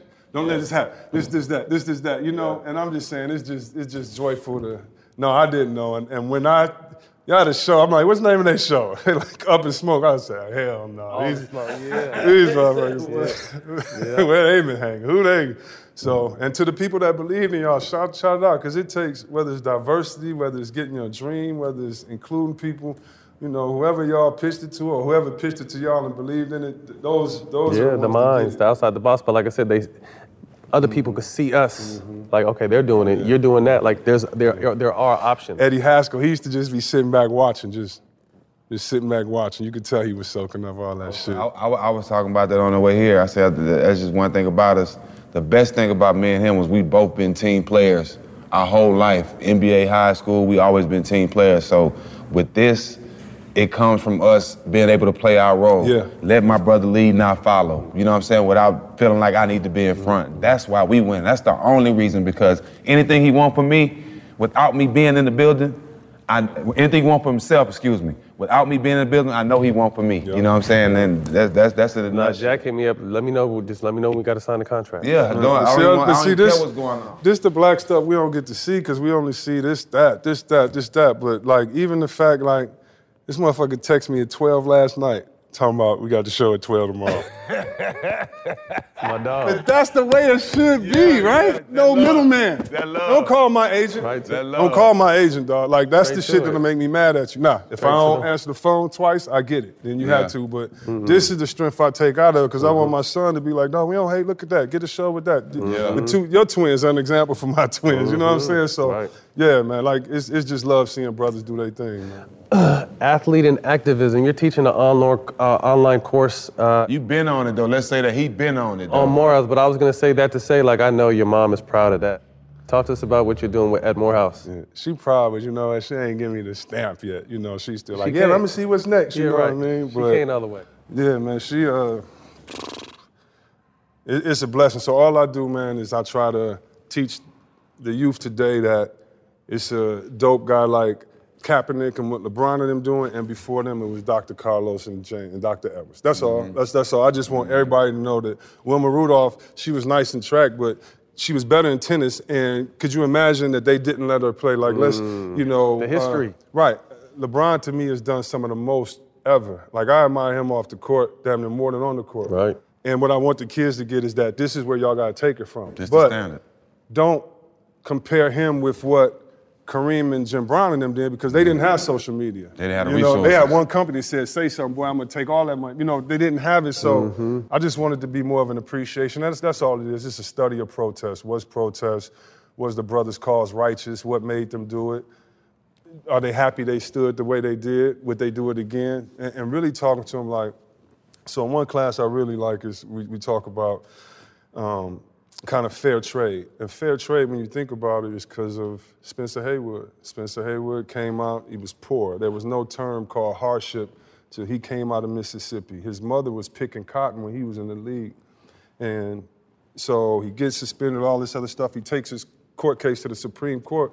If he didn't do that, it wouldn't have been no Kobe, wouldn't have been no KG, it wouldn't have been other players. So just to let them know, like, you look at him as a basketball player again, because they try to dumb down a lot of things because you're an athlete or your sport. And I just want to know, I know you think this is about him coming out and getting out here early, but you really should see that because of what he did, players that came out early made $30 billion. So we talked to him about the fear he had. You know, he coming from Mississippi, can't, you know, do a lot of things other people could do, and he gonna take this stand for everybody else. Right. You know what I'm saying? So I just want us to appreciate everybody had to do something to get us all to this point. For some people, it was be quiet. For some people, it was just study. For some Everybody people, it had a was hand raise in it. hell. You know what I mean? And so with that, I'm just trying to make sure I bring up, you know, men and women athletes that have made an impact through protests. And now, you know, we talk about it, you know, in class. I thought it was dope knowing you were doing that and then seeing, you know, all the shit he did on the front line. You know, I've kind of been in the activism space for a handful of years, but to see, you know, him be a part of technically the biggest protest in the history of the, you know what I mean, that we've ever seen. He don't get it. No, I don't think he understands yet. Because he's still in it. Yeah, he can't. He's still in it. He can't. You know what I mean? But to be able to see that and it just goes to show like we're supposed to be dumb athletes. You know what I mean? But yet we're sparking, like Tupac said, I might not change the world, but I guarantee I'll spark the mind that does, and that's our job, to spark these minds. And I think that what we've been able to do off the court, you know, is special. You know, accomplishing to be in the NBA is you have a better chance of getting struck by lightning, and we all enjoyed that, but I'm saying the impact we're able to make post-career to me is what's most important. That's why when I see any hate you get, I laugh, because I know your mom built for it. I don't even care if you built for it. Like, they don't even know. Like, this is the part y'all see, but y'all don't know where it comes from. And when I say you, Stack, I don't know you as well, but I've been following you, and I know you're doing some things. And I know you know what you're doing, but when God using you, you don't know what you're doing. You don't. You're just going strong and being strong. And that's all I need you to keep doing, because from day one, the way you've handled this, I mean, you've inspired people that don't know nothing about hoop. You made people come to me and hold me more accountable. You know what I'm saying? Like, that's the way I think it happens in the largest, in my lifetime, that I can think, especially because of this, and it's gonna have a long-lasting effect. And seeing you and his daughter, or understanding what it's gonna do to someone 30 years later. Think about the documentary when they have to tell this story 30, 50, 100 years later of what happened to make basketball stop. You know what I mean? So I thank you, dog, because I know it get lonely at times. I know you got people around you. I know all that, but I thank you, dog. And you're supposed to. You're built for it. You're made for it. So I appreciate it. And it goes back to what you said. Like, I don't know what I'm doing, but like you say, you teaching people before us.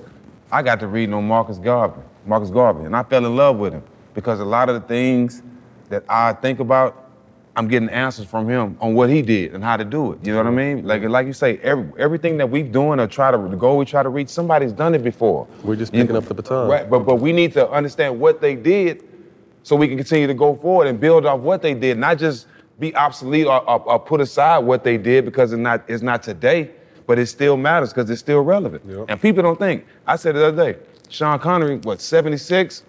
He's 2 years older than Martin Luther King. So when Martin Luther King was killed, that wasn't that long ago. But you got to make people understand stuff like that to understand why we're still in this position. Yeah. Keep doing it though, boy. No, it's definitely dope. It's definitely dope. 2021 NBA Hall of Fame finalists. What is that? Hold on, I want to read the list to you real quick before you tell me what it means. Your coach, Rick Alderman, Paul Pierce, Chris Bosh, Michael Cooper, Ben Wallace, Yolanda Griffin, Lauren Jackson, Tim Hardaway, Bill Russell as a coach. What does that mean? You know, coming from the inner city of Detroit and your journey, the ups, the downs, the in between. To me, it's about time. But when you hear it, what does it mean to you? Man, it would just mean, wow, you know, in my mind, you know, you feel like, okay, I should, or all that. I played against this guy, but in your mind, you're just like, damn, I can't even believe it's. You dream to win championships, a shoe commercial. You know, I dream to make the Hall of Fame. You know what I'm saying? So, it would, man, that would definitely be an honor, man. That would definitely be an honor. It was dope to us because we did a live show at All-Star last year, and KG gets to talking, and then you were one of his main people he looked up to. You know what I mean? And like to say, you don't really, like you just told Jack, you don't realize what it is while you're in it, and once you kind of take a step back and you hear someone like, you know, KG say, you know, I'm out of my game at the C-Web. It means so much because he was my favorite NBA player during my time. And you know me, so fuck you, I ain't working out with you. Right. Yeah. It was different back then, though. I saw him at TNT the first time after I retired. I just put him on, I gave him a hug, like, man, when we gonna hang out now? Because I've been waiting. I've been wanting to hang out with you, dog. You know what I'm saying? And that's, so when he tell me that and knowing that, you know, that's just, that's dope. But that's great when your favorites tell you they was their favorites. That's big. You know what I mean? That's real big. All right, man, quick hitters, last 5 questions. First thing to come to mind, answer. Favorite teammate? Damn. That's off the Look at Matt Barnes, baby. That's how we go. I know he right here. I'm excited. He hard, but it's hard, and I don't just say it because it's Punk here, but it's hard not to be his friend, bro. Yeah. Because you know you got somebody down with you when you chilling, and when you just need to be on the bullshit. Hey, bro, what's up? Oh shit, you on the bullshit? I'm with you. Hey, you on the bullshit too? I'm with you. He a rider. He a rider. Hey, he a rider. And what's crazy is that when I played with him, he was a young rider. Yeah. So he was wilder and more cautious, you know, at the same time. I couldn't. You got to understand, I think that's where some people fuck up. I understand I'm trying to make the league. I'm around here traveling with all-stars and future Hall of Famers, so I can't do all the shit they're doing. You can't do this. You don't get away with this. You can come and then to see him grow, because the whole time you just know, I didn't know if he was going to coach or something, but I know how you be working, you know what I'm saying? I just know your mind was racing the whole time. And you're right, man. Getting traded with him, letting him see me at my worst and seeing him at his worst. I remember when he got the tattoo Believe. Remember that? On the neck. And it was because I was on my way out. You had to believe. Just had to believe that shit. You know what I'm saying? So, yeah, man, you're a good dude, and it's good to have people, brothers like that. Means a lot. Toughest matchup? KG defensively on me, offensively to stop Tim or Rasheed if she was gonna come at you all game. She would take his foot off the gas because it wasn't about scoring to him. It really wasn't about scoring to Sheed. It really wasn't. That's so crazy. He might be the only player I ever played with that it wasn't about scoring. So unselfish. It wasn't about scoring. He in there talking about defense and, you know what I mean? But Sheed, yeah. 4 guys. You gotta pick 4 guys. You're going to the blacktop, not the NBA. You're going to play on the blacktop in Detroit. In Detroit, at the bottom. Okay. Who you bringing with you? It could be your homeboys. It could be former NBA players. It could be Bring anybody. Doug Christie, because I need him. He going to be the only one to play defense. I need Hey, Doug can still lock him up. Doug I believe it. Right now, with a bow tie on. I said with a bow tie. Bring my boy Cam Coulson. Oh, man. Man, this all up in smoke, man. I got to give some shout out. You ain't shouting out. Yeah. Let me see. All right. Shout out Cam, for real. Cam's the homie, man. Cam Coulson, my point guard. Man. Yapo Montgomery, my 2 guard. I'm going to go...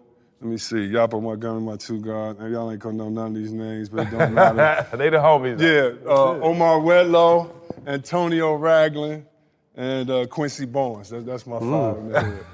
We left to the Super Friends, baby. Hey, you. You had to if you going to the park. They won. But man, Kev was such that was your guy. But to be able, like I said, to be able to move with this dude, and he was at the level, and I was just beginning to see everything he went through, but then to see Kev too, like his biggest fucking supporter you can ever imagine. Good, bad, in between, Kev was there, but we had so much fun with him too. Like it was tough in Philly, but we had a lot of fun. It was tough. We would play Madden, man. I had this nigga down. 8 billion? Yeah. Running back. Hey, then we started doing physical challenge though. Like you had to drink a whole bottle of Moet in 1 drink. Hey, or no. Kev had to run up and down the hallway in our in our little building, butt naked with his socks on. So this nigga's running down doing line drills. Line drills, suicides. Who filmed that shit? I thought you filmed it. Did I? I remember we made a dude drink a bucket of water. He had to go to the hospital. He had to drink a bucket of water in 5 minutes. They used to be on the physical challenge shit like it was no other, bro. Thank God anybody died. Thank God and there wasn't really too many cameras around back then because it was some shit. Yeah. 5 dinner guests, dead or alive. I'm gonna go Cicely Tyson just because she on my mind with the book. We haven't heard her yet. I'm gonna go. Wow. I knew you was gonna like this question. Yeah. I'm gonna go like 3 great grandfathers, like somebody in my family, like we don't, somebody that went through it all that could tell me why we here now, like a great grandfather. It's deep to know all the shit your dad went through, just that far removed. Right. To get a great grandfather. Yeah, what they go through. Man. It's hard because you don't want to be too corny or too, No, it's your dinner table. Okay. All right, those 2. You bring Bob Marley in. Nice. I need somebody with music. I'm going to say those 3. I'm going to go with your boy, Marcus Garvey. Deep. Because I think they erased his history more than anyone else because we don't even talk about him. Until recently, he had the largest parade ever in New York. But just think about that then. He had a cruise ship that's going to take people back. I would love to talk to him, and then He started his own currency too. Yeah, then. Back then. And I'm gonna say Jesus Christ. Nice. Jesus. Can't go on. All right, last question. And your answer, you have to help us with your answer.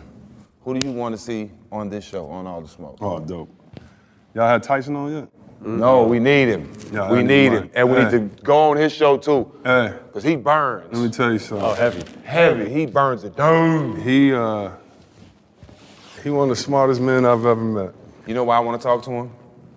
Because what I'm similar with him like, and I ain't knocking people out, but I do have nice with mine, but that ain't what we similar, is he wears emotions on his sleeve. Like, you know how I cry all the time? Like, he'll do it right in. That's how I am. The ones that don't cry, just don't go places where they cry. Like, I can't walk into church where I cry. Like, it's the same. You just, it's a different bravery.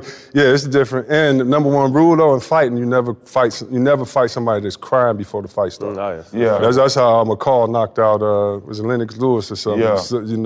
So, but I want y'all to have Tyson, man, because I'm in D.C. This is a good story. And I'm in D.C. and it's terrible. It's a whole bunch of stories. It's things in the paper, things going on. It's Mike Tyson, dog, on everything I love. I have a security camera out there. And a friend of ours, Adoria, is bringing Mike to the crib. He's the champ. This is when he's suspended. What year is this? 94, 95? No, I'm sorry, 97? Yeah. He's suspended and I'm in D.C., so 97, I think, 98. And I'm in the crib and I'm going through it.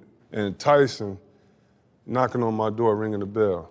And I don't answer, And I come out 20 minutes later. He knocking on the door.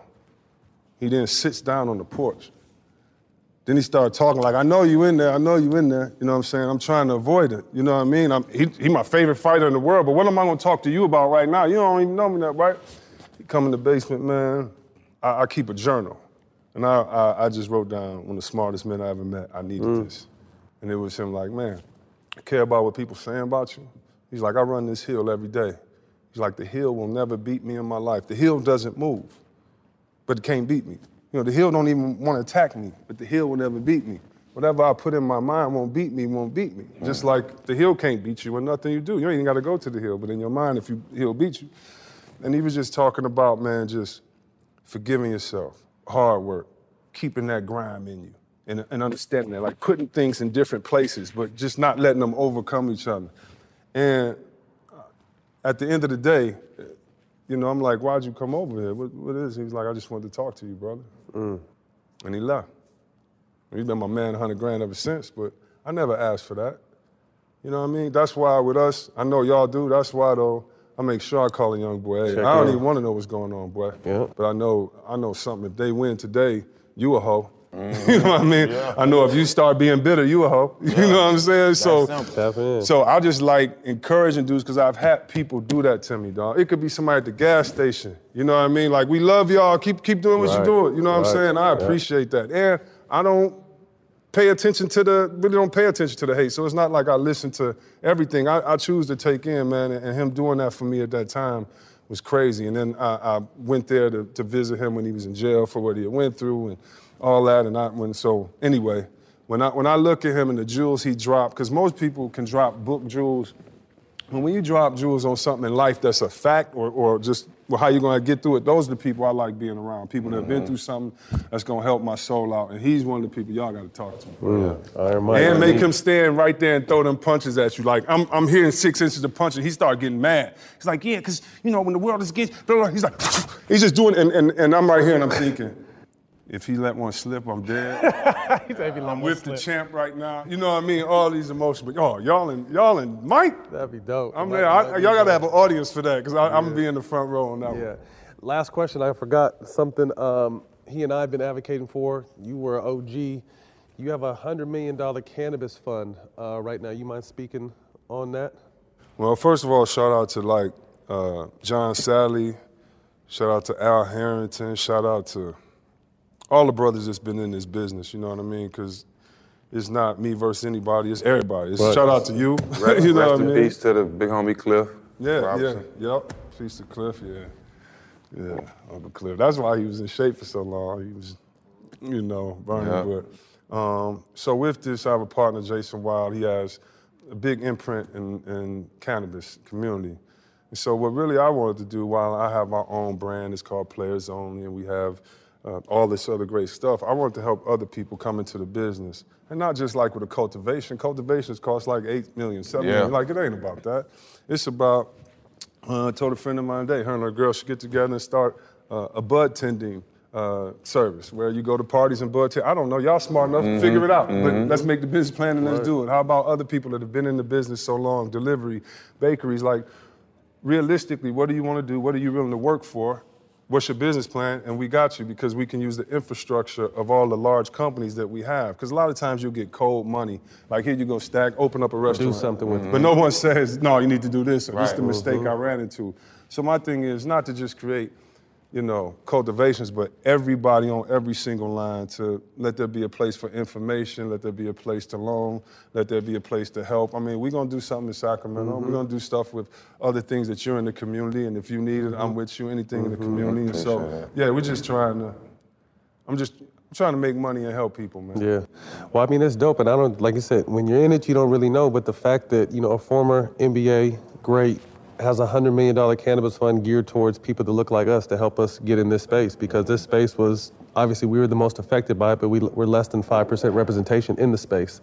So to have someone like you, and like you said, cold money is most of the time wasted money. Like, you're allowing infrastructure to where, I'm opening my facilities, I'm opening my, we're giving you education, we're giving you a lot more than just handing you money. Like, we really want to see you win, and that's rare.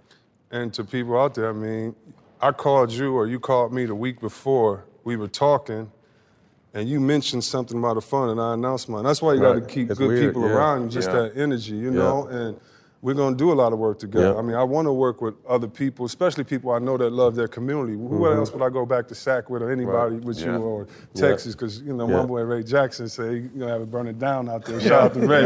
When he get it, you know what I mean? So, yeah, man, I just, our thing now is that we've made a lot of connections. We've let people see our work ethic, and they could trust our work ethic. Like, if y'all played in the league and could shoot free throws in front of thousands of people and do this ain't gonna be nothing for y'all. Right. You're gonna find how to do it and learn it right. And I'm just glad I have business partners that believe in me, because I'm about to do that in real estate. I'm about to do that in other things, because I'll just put it like this. I told one of my white partners, this ain't no giveaway. Don't make it like it's no welfare, because people work hard like my father. This ain't no fake stat. This is unmined ground that y'all don't want to go to. Y'all scared to go to Stephen Jackson neighborhood, so we digging in the ground there. You scared to go there, and I'm in the excavator. We got it. I'm not afraid of my people. Yeah. You know what I mean? And that's all it is. We're giving access to those that don't get it. That's all. We not God or nothing. God got them. They got themselves. They're hard workers. We're just saying, anybody want to come in this way, work hard, you got it. So we're, so I'm glad my partners understand that. Dope. Last question, cannabis and sports. The thoughts on it? It looks like hockey was first, Major League Baseball, then the NFL, and the NBA is finally coming around. Like I said, we've advocated for a long time, did a lot of dodging hoops to be able to do it while we played, and to find out that there's finally medical research backing up the reasons why we felt we needed it at that time. What is your thought, being removed from the sport now, but kind of finally seeing them turn the corner from that aspect? Yeah, so I got suspended, 12 games or something, I think. I lost like $1 million or a couple, because after I had microfracture surgery, no one had ever come back from it. And the doctors in Cali was like, man, stomach hurting, you got ulcers, painkillers, constipated, right? And you need to try this oil, you need to do this. So at that time, I did what I did and wrote the league a letter, like, y'all not gonna have it be that I'm just sitting around here because I'm tired of running from the P-man and everything. This is what it is, my leg. And so I think that they got to take. I think the world is always late on culture. Sports are always late on culture. Culture has been ahead of it. You know what I mean? Instead of now looking at it that, wow, Matt smoking one after the game. I talk to doctors and they're like, yeah, Matt is providing himself sleep management.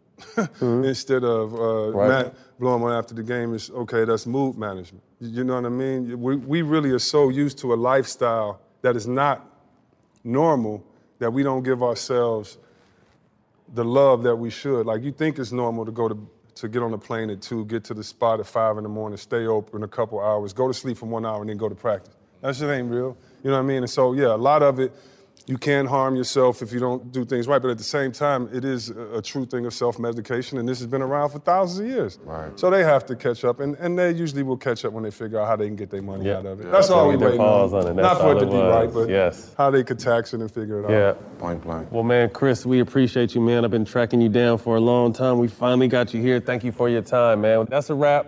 Special guest, Chris Webb, we appreciate your time. You can catch this on Showtime Basketball, YouTube, and iHeart platform, Black Effects. See y'all next week. This is All the Smoke, a production of The Black Effect and iHeart Radio in partnership with Showtime. At Bet365, we don't do ordinary. We believe that every sport should be epic. Every home run, every hit, every inning, every play. From the moments that are legendary to the ones that fly under the radar. See for yourself when you sign up today and get $150 in bonus bets when you bet just $5. Whatever the sport, whatever the moment, it's never ordinary at Bet365. 21 plus only. Must be present in Ohio. If you or someone you know has a gambling problem and wants help, call 1-800-GAMBLER. Terms and conditions apply. I'm Katya Adler, host of The Global Story. Over the last 25 years, I've covered conflicts in the Middle East, political and economic crises in Europe, drug cartels in Mexico. Now I'm covering the stories behind the news all over the world in conversation with those who break it. Join me Monday to Friday to find out what's happening, why, and what it all means. Follow The Global Story from the BBC wherever you listen to podcasts. Got my Prevnar 20 shot. It's a pneumococcal pneumonia vaccine. For us, wise folks, it helps protect. I'm 19, strong. And asthmatic, and at higher risk? Get vaccinated. But nothing when grandma speaks. Grandson listens. 19 or older with chronic conditions like asthma, diabetes, or chronic heart disease, or 65 plus, you may be at higher risk for pneumococcal pneumonia. Prevnar 20 can help protect you with just 1 dose. Prevnar 20 is approved for adults to help prevent infections from 20 strains of the bacteria that cause pneumococcal pneumonia. Continued approval may depend on a supportive study. Don't give Prevnar 20 if you've had a severe allergic reaction to the vaccine or its ingredients. Adults with weakened immune systems may have a lower response to the vaccine. Side effects include pain and swelling at the injection site, fatigue, headache, muscle, and joint pain. For full prescribing information, please call 1-855-213-2138 or visit Prevnar20.com. Ask your doctor or pharmacist about getting vaccinated with Prevnar 20, even if you've already received another pneumococcal pneumonia vaccine.